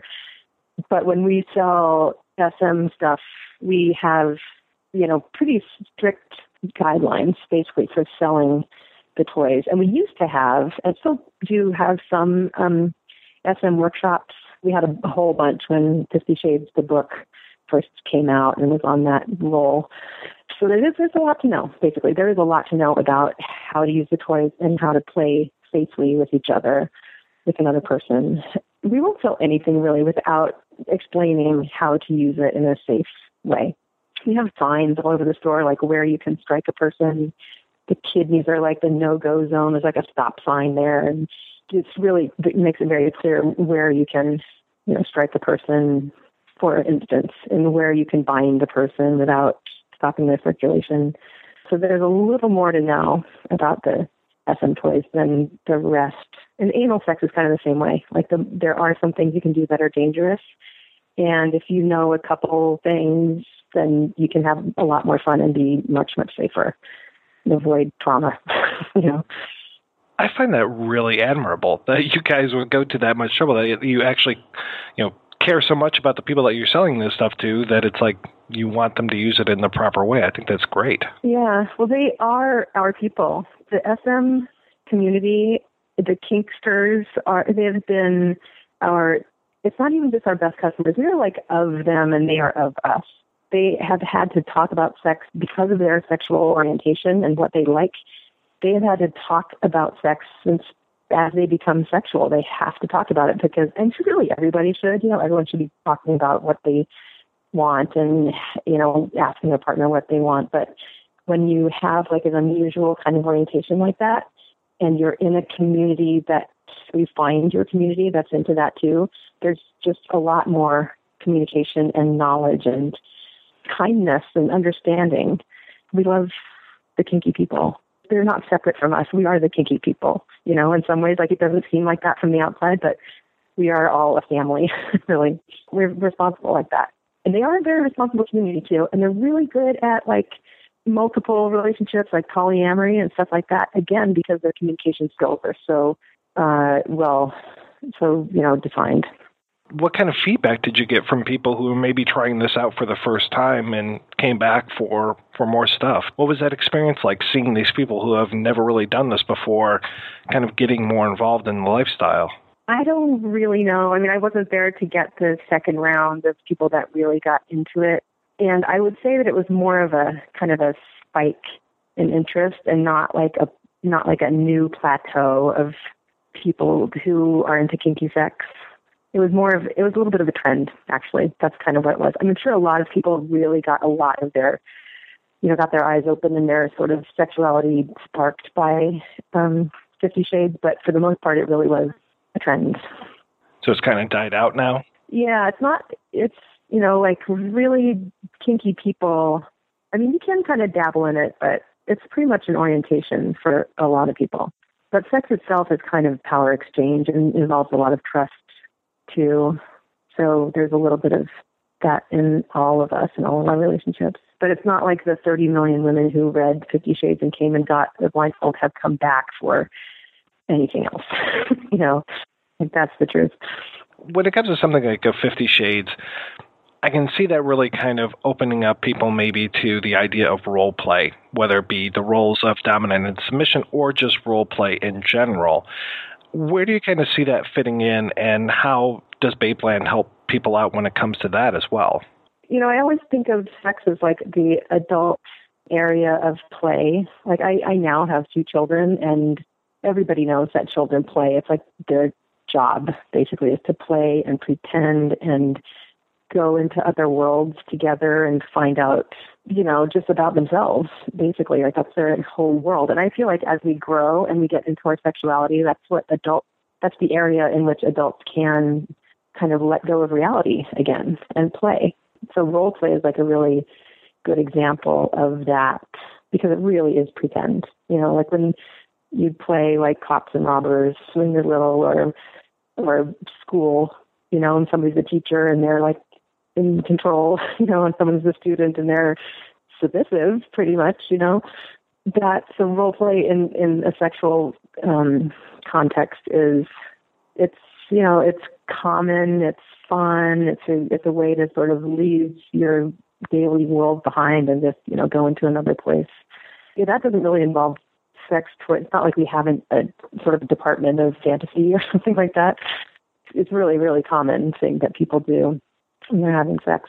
It's sort of like making the power just explicit, because you are, like I said, you're in a trusting, hopefully, like if you're in a healthy relationship, you're in a trusting kind of space. You're trusting this person to see you naked and touch your body and to let go in front of them, into orgasm if that's what you get to do. Some people don't, but it's common and fun and human, totally human. Talked about some of the workshops that you guys have. What are some of the more popular ones that you have these days?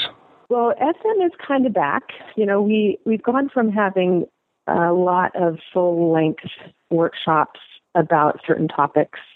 In the beginning, we had a workshop pretty much every week, 20 years ago, because people were asking a lot of the same questions and we were answering them, all day. And so we decided to have these forums, and sort of like consciousness raising groups where people would come in and we could answer all their questions and listen to their concerns, and they would listen to each other.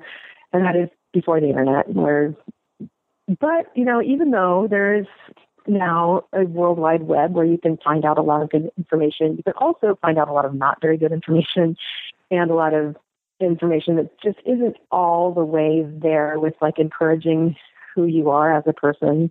There's just, you can find anything on the internet. And so coming to Babeland for a workshop is really still a unique experience that is kind of deeper, talking about sex in front of people, seeing people talk about sex, hearing them talk about it in the room with you is really empowering and liberating. And that said, the blowjob workshop is the biggest one that we sell out every single time. That is the truth. People still want to know about anal sex and the G-spot and SM and how to, have better sex and how their bodies work and stuff. But the blowjob thing, endlessly interesting to people. I would not have, oh God, here comes a pun. I would not have pegged it as being the most popular one. Wouldn't have pegged it. Yeah, well, women, if you think about it, women just want to be better at it. I wish cunnilingus were as big as blowjobs, and it isn't, and we give the people what they want. I wish cunnilingus were as big as well. You talked about the rabbit being very popular. What are some of your other most popular items these days? Well, there is a vibrator called a WeVibe, and if you look on our website, we have a bestseller list up there, and the WeVibe is in the top 1 or 2 or 3 all the time, and it is the first vibrator that you can wear basically while you're having intercourse with someone. So it's kind of a little C shape. And so both ends of it vibrate. So one vibrator goes in and hits the G-spot and the other stays on the outside and rubs on the clitoris. And it's so thin where the two parts come together that you can, be penetrated with, penis, dildo, whatever it is you're using. And so the vibration, goes through the penis too. And so it's like a simultaneous orgasm is within reach, That's the unicorn, simultaneous orgasm. So that's a big one. And it's really great. It's fun vibrator. It doesn't work for everybody, but it does work for nearly most people. And so that's a big one. Then there's the magic wand, formerly known as the Hitachi magic wand. But Hitachi got out of the business, realizing that people were using their wand for sex and not just muscle tension relaxation. It's great. There's a rechargeable one now, and it's got all kinds of settings, and there's no cord to it, and it's really strong, and it's just like a super reliable appliance. It's just like solid state vibrator. And those are the big ones. There's all kinds of new ways that vibrators are coming out and new things that they do. And as technology, marches forward, vibrators march with it. As phones get slimmer, vibrators get smaller. It's like technology, like the sex toy industry is kind of on the same track as it's following technology advancements. Well, yeah, it seems like so much of the time, like when something new is invented, it almost feels like, okay, how can we use this for sex? Yeah, exactly. How can we apply this? Right. Or like the, VCR, fast forward on the VCR is all about getting to the sexy parts, So where can people find out more about you and be able to order the Wii thing? The Wii Vibe. Yeah, it's pretty great. But we are online at Babeland.com. And we have a store in Seattle, our original, which is terrific. And we have a store in Brooklyn and 2 in Manhattan. That's where you can find us. Very cool. And are you guys on the social media? We are on the social media, yes. Not so much Facebook, because they're kind of anti-sex. It's hard to get our posts up there. But we have a Twitter handle, which is Babeland_toys, I believe. Yeah, that's it. And we also have Instagram and Tumblr going on. I'm not sure how to get there, though. I'm not so into it. I'll be sure to link to your stuff via our website, projection-boot.com, and folks can go on over there. Be sure to visit Babeland and stock up on some good stuff. Yeah, yes. Come on over.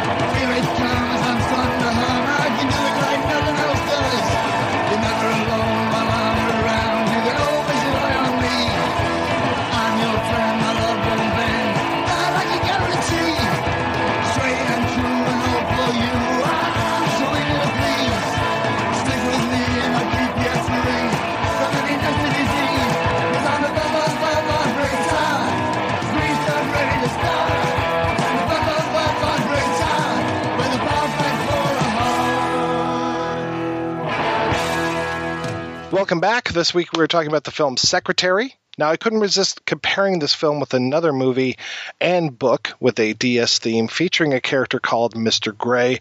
Of course, I'm talking about E.L. James's 50 Shades of Grey and the Sam Tyler Johnson movie.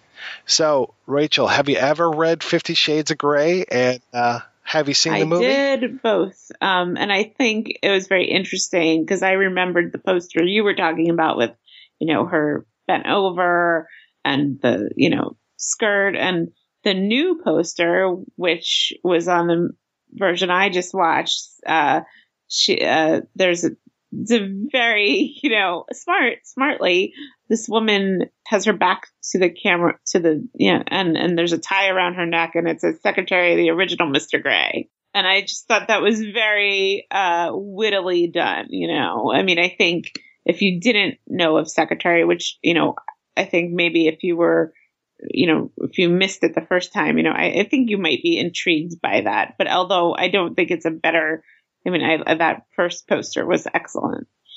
And I think also that image they also used in some of the promos, I guess, of her with the crawling across the floor with the envelope in her mouth. I think that also was really gets at the whole thing that's going on in Secretary. But, there's so many contrasts, basically the entire thing. The whole premise of it, because what struck me when I read 50 Shades and when I watched the movie even more was that, it's being hyped as this book about this submissive woman, but really it's about he's dominant and she's in love with him and she wants to go along with things he wants to do to please him. And I think that you see pretty much from the beginning that Lee isn't that person. Like she's not doing those things just to please him. She's doing them for her own purposes. And I think that gets to what you're talking about with the masturbation. And she tries to spank herself at one point. Anna in 50 Shades, is not interested in any of that. No, Anastasia Steele, let's just set up a little bit here. Anastasia Steele, a college student who's, in Portland or something? She goes up to Seattle. She's helping out a friend who's sick, and she's going to interview this guy, Christian Grey, who's this self-made millionaire, whatever, idyllic kind of, he's the perfect catch for any young lady who's going to college to get her MRS or whatever. And we have this budding romance because apparently her absolute awkwardness really captivates this guy. He just seems like he's a predator. Hey, here's this girl who really doesn't know shit from Shinola. I am fascinated by her. The other question I really just still have is what about her was he attracted to? And like, if her roommate hadn't gotten sick, like, would she have wound up being that person? Like, unlike the interview scene between Lee and Gray in Secretary, like, he really was very closely observing her. I mean, so was Christian Grey, but like in a very different way. Like, it was much, he was so, they're so different. I mean, there are similarities through some of this setup, but like, it's just so in that, especially in the interview, but like, he's just so not, I don't know, like the James Spader character is a million times more interesting as a person. I think both Anastasia and Christian Grey are just so over the top. Every single thing about them. I mean, she doesn't have a computer, even though it's set now. She doesn't know how to like use, she just doesn't know anything. Like she's, I wouldn't say she's dumb, but she's just this, I mean, beyond a blank slate. I mean, it's just so completely unrealistic. And he's like a billionaire who makes $100,000 an hour. That's in the book. And, just he's so, everything about him is excessive. With the Lucky Land Slots, you can get lucky just about anywhere. This is your captain speaking. We've got clear runway and the weather's fine, but we're just going to circle up here a while and get lucky. No, nothing like that. It's just these cash prizes add up quick. So I suggest you sit back, keep your tray table upright, and start getting lucky. Play for free at LuckyLandSlots.com. Are you feeling lucky? No purchase necessary. Void where prohibited by law. 18+ terms and conditions apply. See website for details.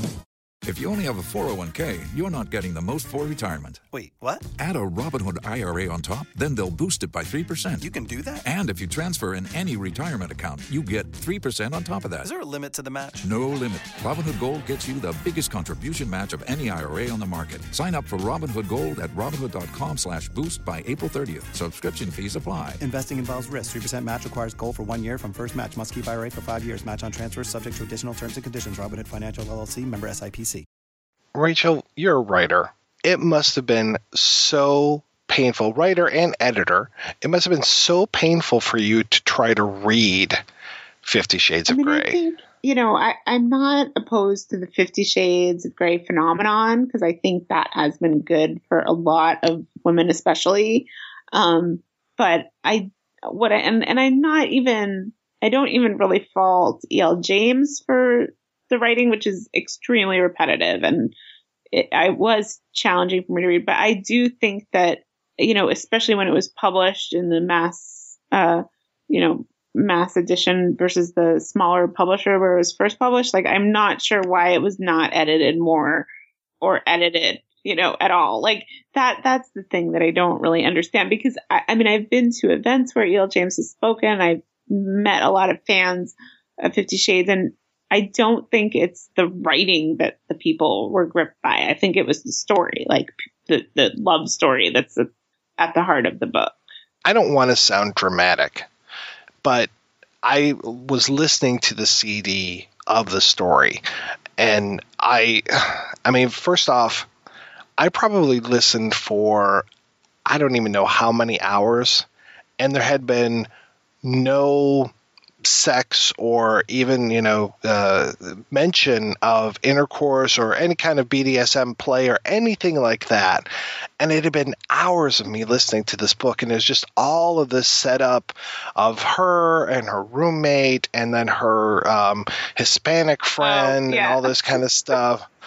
I got so disgusted. Well, okay, let me also say that listening to this being read to me was one of the most infuriating things that I've ever had in my life, just because she abuses adverbs like nobody's business.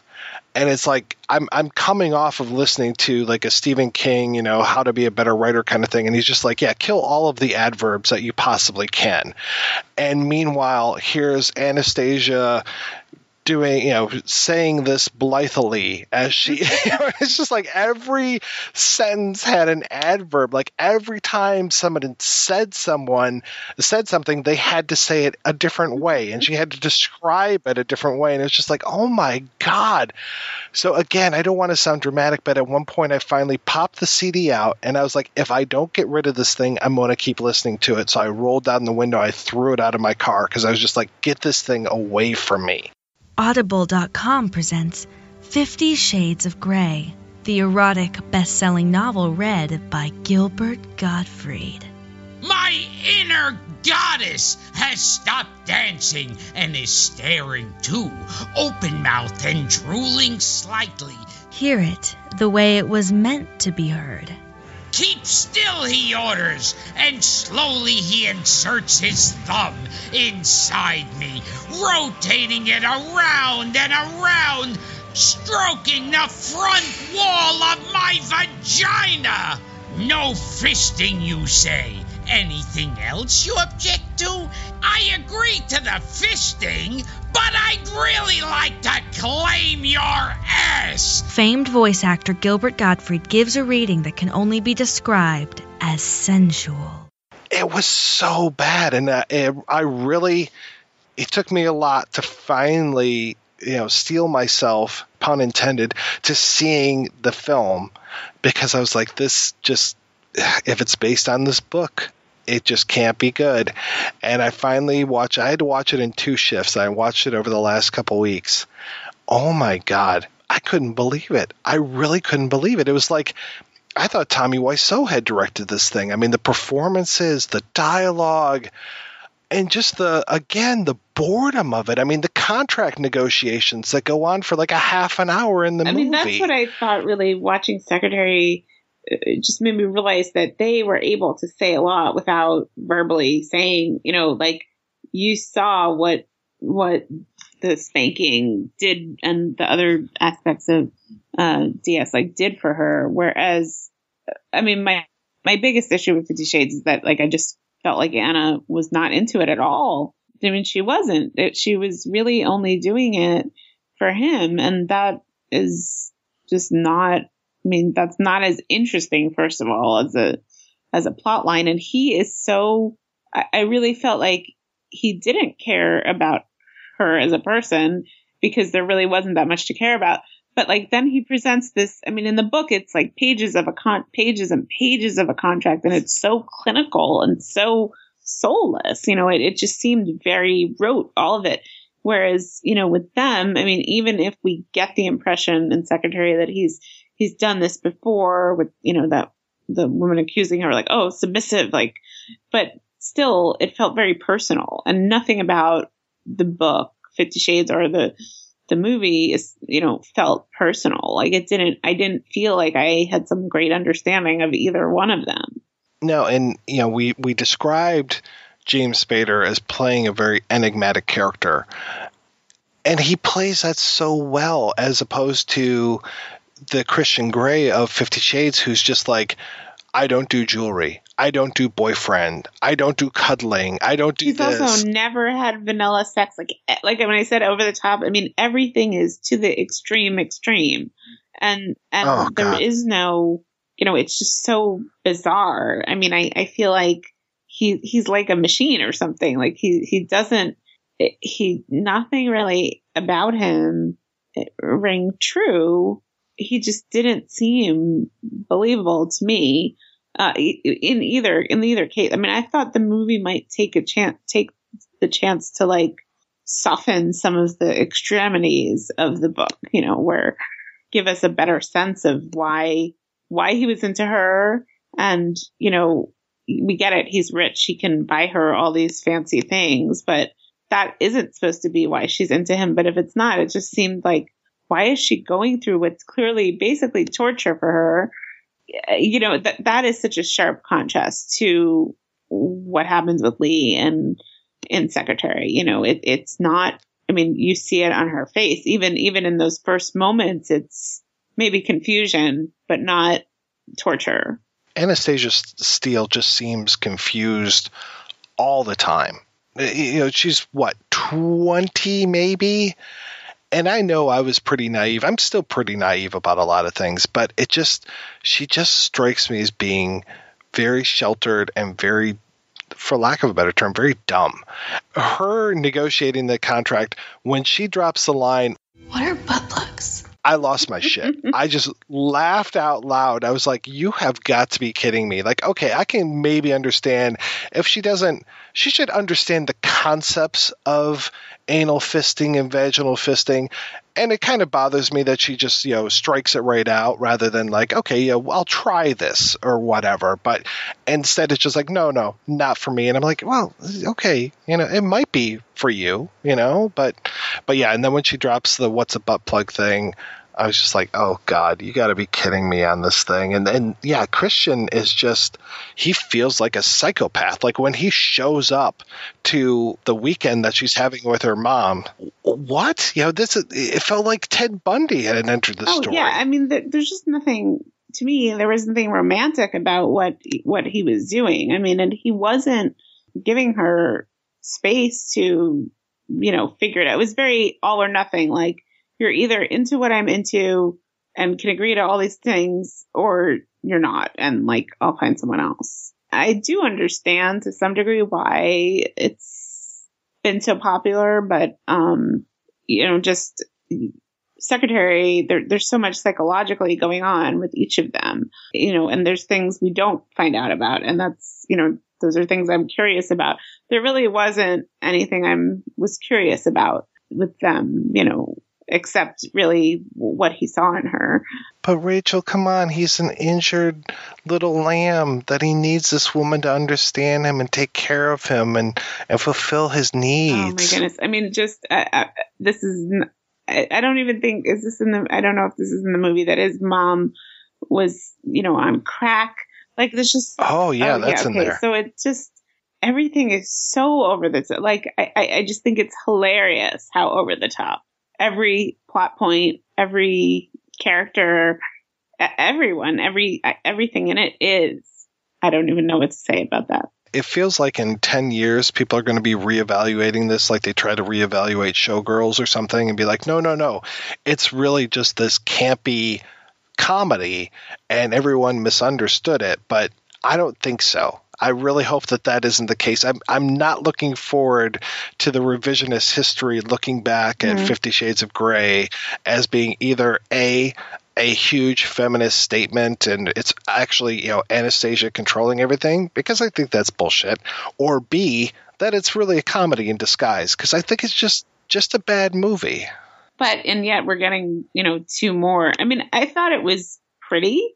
Like, that's about the nicest thing I can say. Like, they clearly had, resources to make it look beautiful, but it still didn't, it felt like I was just surprised that it didn't, make some of those elements, like the stalking, change some of those. And just again, going back to contrast the two films, I mean, Maggie Gyllenhaal, I'm trying to remember, like, I know she is topless in at least one scene, like when, Gray kind of takes her away at the end and he's bathing her and all this kind of stuff. Really, for me, one of the most romantic scenes of the film. Whereas in 50 Shades, it feels like, let's get Dakota Johnson, naked or almost naked throughout as much of this as we possibly can. And then have our main character, our main actor, whip the shit out of her or beat her or do whatever the fuck he wants to do. I mean, that whipping scene, first off, it didn't look like he was really hitting her very hard at all. And second off, it was just like, what the hell am I watching here? Why is this even happening? It really takes a great relationship for you to be like, okay, give it all to me. That kind of thing where you're just like, whatever the hell you want to do to me, you lay into me. It takes a lot more than this just superficial weirdness that they have going on in this thing. They're not what you see transforming between Lee and the Gray and Secretary in that spanking scene. They're like two different. I mean, yes, they're physically together, but they're just completely in their own universes in that scene and in much of the film. Like, they're not to me, this dream couple. And then the way it ends, I mean, I think E.L. James was smart. The way the books are done, you if you like the first one, I mean, you want to keep reading so you find out what happens. I think that doesn't work as well in film where there's years in between. Yeah, the next one's not until 2017. So. Yeah, I mean, with books, that is common because, and they'll put them out in close succession and people will buy them, and that makes sense. But I don't think it really makes sense in film because I think there will be a big drop for the next one. I mean, yes, there's still fans, but I think a lot of people saw that just to see what would happen, how they would do it. Yeah, I'm very curious about the next one because James Foley is directing the next one, and we've had him on the show before. He did Glengarry Glen Ross, he did After Dark, My Sweetie. He's done so many great things. And then doing this, I'm just like, I know you're better than this, so maybe he'll elevate the material. And there's a new screenwriter, Niall Leonard, is co-screenwriting, or I think she's just screenwriting. I thought she might have been doing it with Foley. That's E.L. James' husband. Oh, yes, really? And he actually, I've read, he wrote more than one, but he's written a YA novel that was very good. Like, it's like a mystery. So, I mean, I don't know what that's gonna mean for the movie necessarily, but Crusher is his book that I read, and I would recommend that. I mean, it has nothing to do with what 50 Shades is about, but, so maybe there's hope. I do think it's interesting that the behind the scenes, not behind the scenes, but the cast is the same, but or some of the cast is the same, but the director and writer are different. Yeah, and he's done a ton of stuff. He's written a bunch of stuff. He's directed a bunch of stuff. I mean, it's mostly episodic TV, but that's where it's at these days. So I can't say like, oh, he's just a TV writer. So I'm just like, all right, cool. Yeah, bring it on. I'll give it another shot. I don't know. I have to say, I did try to watch 50 Shades of Black, the Marlon Wayans parody film of it. And that was astounding for being even worse than 50 Shades of Grey. I saw a commercial for it, and that was about all I don't know much. Yeah. Marlon Wayans has done some good stuff in the past, but I'll just say that this is no Requiem for a Dream. We have to talk. You mean like white people? What's wrong with that? And they start throwing around all these big SAT words. I like it the black way. What you not gonna do? Oh, no, what you not gonna do? You are not about to, don't let me get to clapping, boo. Oh, hell no. See, that's communication. All right, we're going to take another break and play a trailer for next week's show. Genetic scientist Dr. Wilbur Frank just couldn't leave well enough alone. He had to tinker with the miracle of creation. He's gone and made a big, bad baby. Now the endless halls of the Shelley Institute resound with the labored, terrifying scream of the creature. As he drags his pathetic, deformed leg along and along, constantly stalking his defenseless prey, persistently seeking yet another victim, unenduringly stumbling after people too stupid to run. Only Dr. Frank's brilliant, devoted, and very attractive assistants can stop the asthmatic fiend. Only the animal cunning and razor-sharp reflexes of Inspector McCoy can terminate the beast's existence.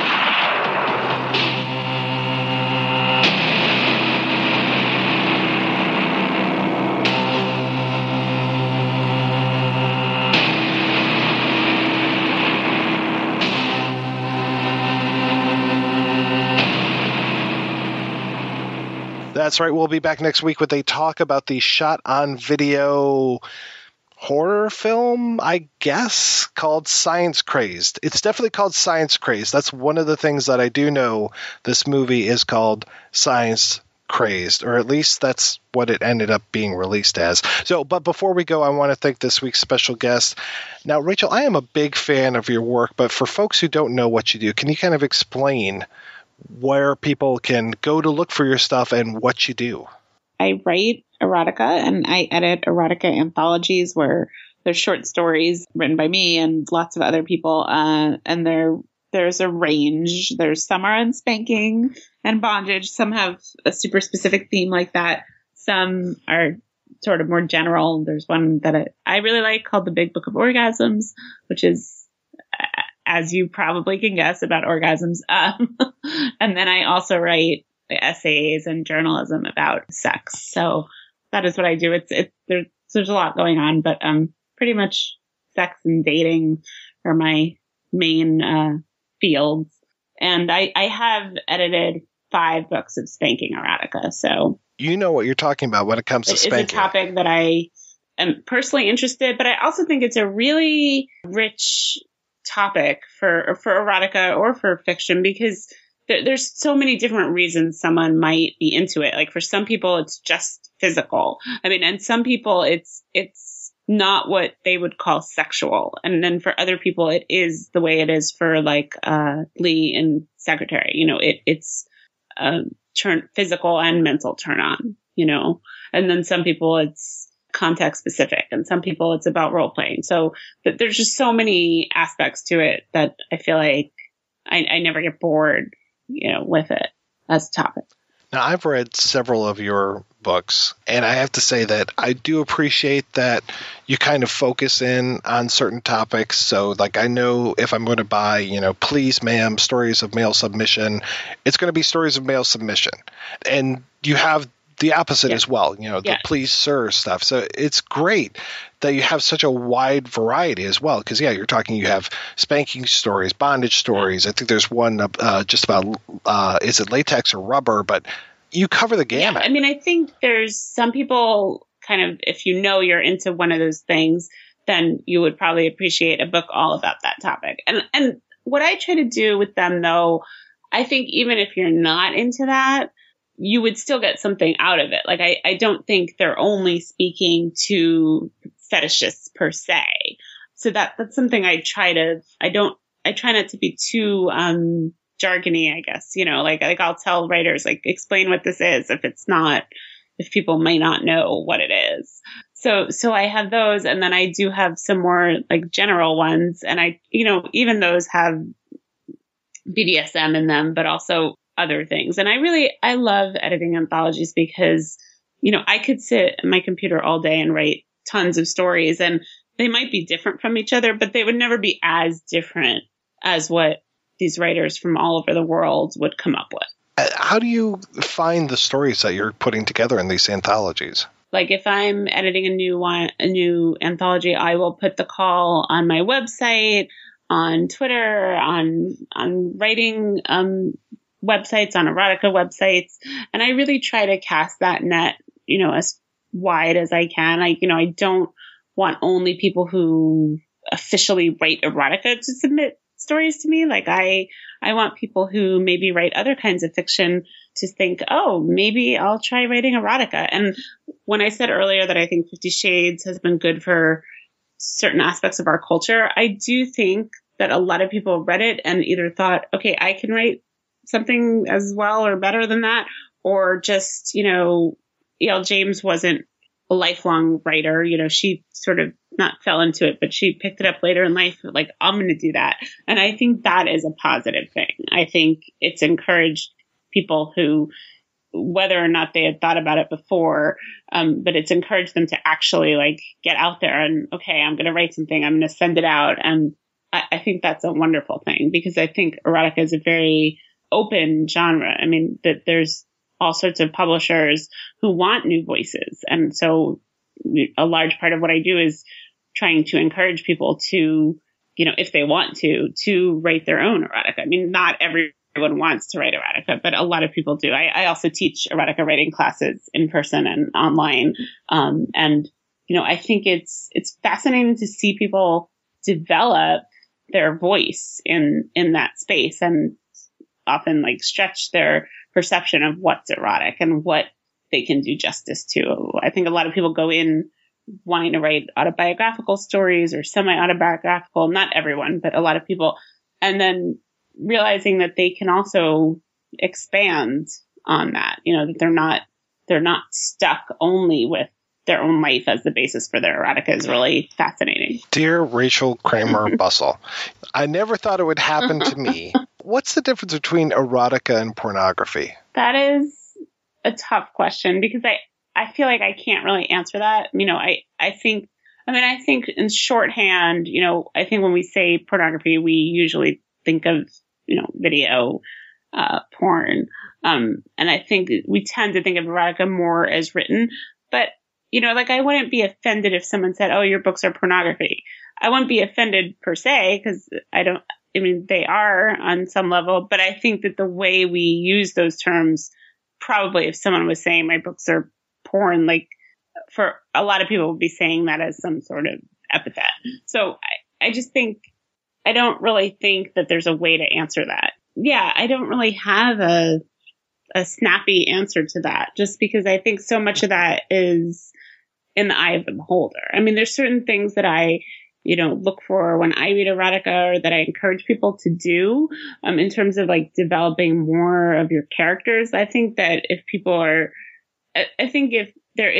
there are, in the bookstore, more genres that are more going to be called pornography and maybe more going to be called erotica. I think if someone's looking for more fleshed out, story, fuller story with beginning, middle, and end and all of that, they might more be looking for erotica than porn. They might be more just zeroing in on the sex scenes, but I don't really feel I feel like there's so much overlap between those. Maybe erotica actually has somebody behind the genitalia rather than it just being the genitalia. But I also think that, I wouldn't want to be pinned down to that definition, just because I think there is still a lot of weight to both of those. And I think often when people are trying to draw that distinction, it's to sort of elevate oh, well, then that means that erotica is better than pornography. And I don't think that's the case. I think some people might gravitate more towards the just, sort of the parts that you would fast forward to in a porn movie. And some people do want the whole backstory, and both of those are okay. Now, what are you working on these days? I am teaching a class at litreactor.com, and I'm gearing up to teach another one. And that's an erotic, a 4-week erotica writing class. And it's always really interesting because it's my 6th time, and most of the time we get people from around the world. And that is always interesting to just see where your location and your culture affect what you think of as sexual, both in terms of certain words or sex acts, but just all sorts of things that I wouldn't have necessarily thought of. So I'm doing that. I'm doing a couple events for a new book I have out called Best Women's Erotica of the Year, Volume 1. And I am working on editing Volume 2. So if anyone wants information on that, you can go to bweoftheyear.com, which has info. I follow you on Twitter and on Facebook, and you seem like one of the busiest people that I know. A little bit, yeah. I write a lot. I do write a lot, but I don't know. It's every day is different. So, it's good. I'm lucky that because I work for myself, I can, if I wake up tomorrow and I'm oh, I really want to write about this thing, I can sort of change course and say, okay, I'll suddenly write about this thing. I didn't have that freedom of time really when I had a full-time job. And you're not just writing erotica; you're writing stuff for in other genres, and even more news pieces as well. I do some personal essays about really all kinds of things, and then I do a lot of writing for Salon about various things that are pop culture, news, sometimes politics.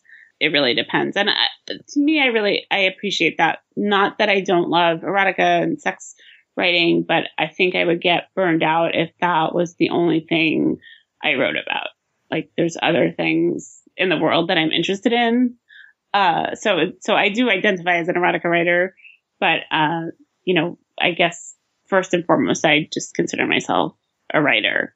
When it comes to the anthologies that you put together, you tend to have stories in those as well? Yes, I usually write one story in my anthologies, and then the rest are by different people. And one of the things I do with my anthologies is I always make sure there's at least a few, sometimes more than a few. Usually there's 20 to 25 stories in a book. And I save spaces for people I've never worked with before. And sometimes I'm publishing someone's first published erotica story. And that is a really great feeling. Like, that's something I think is important for the genre, just to give readers new voices. And it feels really good to publish someone's first erotica story, because I remember when my first erotica story was published, which wasn't that long before Secretary came out, actually. I think that happened in 2000, 16 years ago, which at the time I did not intend or foresee that would be my career path. I was just excited to write an erotica story about Monica Lewinsky. Oh, very nice. Yes, that was my first one in a book called Starfucker, which was a book of celebrity sex stories. And so it was more timely then, although she is back in the news. So yeah, pretty much that story is slowly how I later went on to start editing anthologies as well. Well, she has definitely been a favorite of mine over the years, so I can understand where you might focus in on her. I think it's challenging to write about real people. I don't know if I would do it again. I don't know. Maybe I would. But that is also, like, I think something I've seen a lot of recently is humor erotica. There was a story earlier this year about this Donald Trump gay erotica satire novel that, like, shot up on Amazon, like, became a huge bestseller. I think people appreciate when a writer can take current events and eroticize and make fun of them. And the guy who did that Trump novel seems to be doing just so many bizarre erotica things. Like, there's one about a T-Rex, I want to say, and a guy who cloned himself and ended up having gay sex with himself or something. There's this guy, Chuck Tingle, who's doing just crazy erotica. There's been a couple of Trump ones, actually. And I think that's another thing. When I started, e-publishing wasn't really what it is today. You could write something tonight and it could be up on Amazon, in 3 days from now. I think that has changed the landscape for writers, because they can respond to things in the news. Then that becomes a whole news item in itself. Now, have you branched out to audiobooks at all? Yes. Some of my audiobooks sell better than the print and ebook combined. I'm not really involved in the production, but my favorite ones are narrated by this woman named Rose Caraway, who has a podcast called The Kiss Me Quicks. And she's been so amazing to work with. She's narrated, it's going to be 5 of my books on audio, and she has a really avid fan base. Like, they listen to all her podcasts. I've had people, tell me, oh, I found out about you because of her podcast. And I just love her voice. She does a really good job on male voices and female voices. And the ones that are out now that she's narrated all have 69 stories. And that's a lot of stories to narrate. That's a lot of different, they're all very short. Like, they're not, like, that's the point of them. They're shorter than my normal ones in one of my books, but she's done an amazing job. And before her, like, I really didn't know how huge the audiobook market was, because I'm such a reader. Like, I do listen to podcasts, but I don't really listen to audiobooks because my mind starts to wander. But the audiobook fans are really into, like, the audiobooks, and they're very discerning. Like, they will leave comments, either positive or negative, but, like, they're very strong opinions. And I admire that. I'm like, go for it. That's great. Yeah, I tend to listen to most audiobooks in the car, and I don't know if listening to erotica in the car would really be a wise choice. Probably not. So I think it's a great, market, especially for the short stories, because, you can listen to one or two or whatever at a time. Like, you don't have to listen all the way through at one go. Where's the best place for people to keep up with you? Twitter is probably the most up to date. I'm at Raquelita, Raquelita.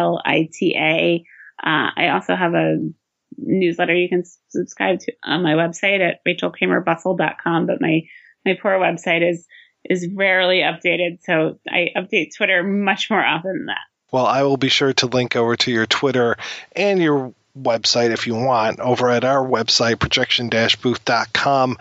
I want to thank you again, Rachel, for coming on the show. It was a real pleasure to talk to you. Thank you. I also want to thank everybody for listening, everybody who's contributed to our Patreon, all 26 of you.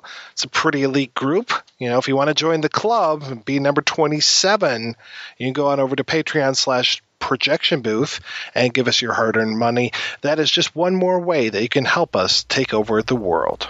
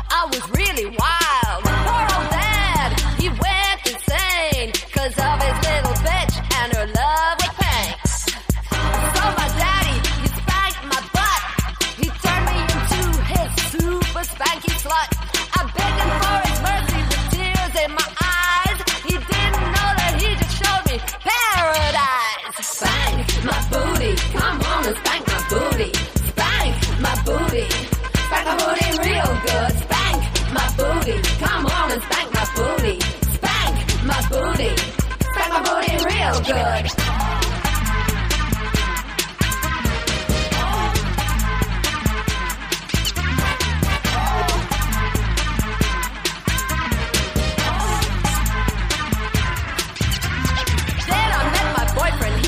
Almost 85, crawling on the floor, he knew all about life. I was feeling horny and just couldn't resist.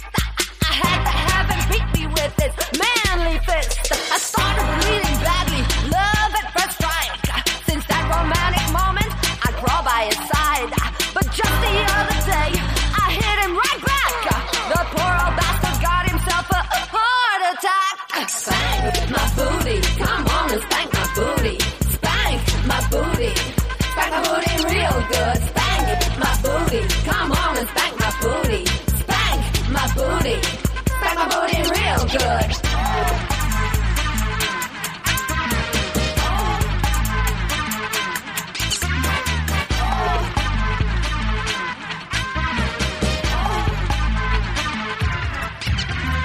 I'm a little older, addicted to the whip. When I'm chained to the wall, I feel mighty hip. Rings in my nipples, metal in my cheek. I'm the queen of the club, I look really chic. I need to be whipped, I love that stuff. Good old fashioned beating, can't get enough. I still beg my dad on my two bare knees. I'll crawl, daddy, come and spank me please. Spank my booty, come on and spank my booty. Spank my booty, spank my booty real good. Spank my booty, come on and spank my booty. Spank my booty, spank my booty real good. Spank.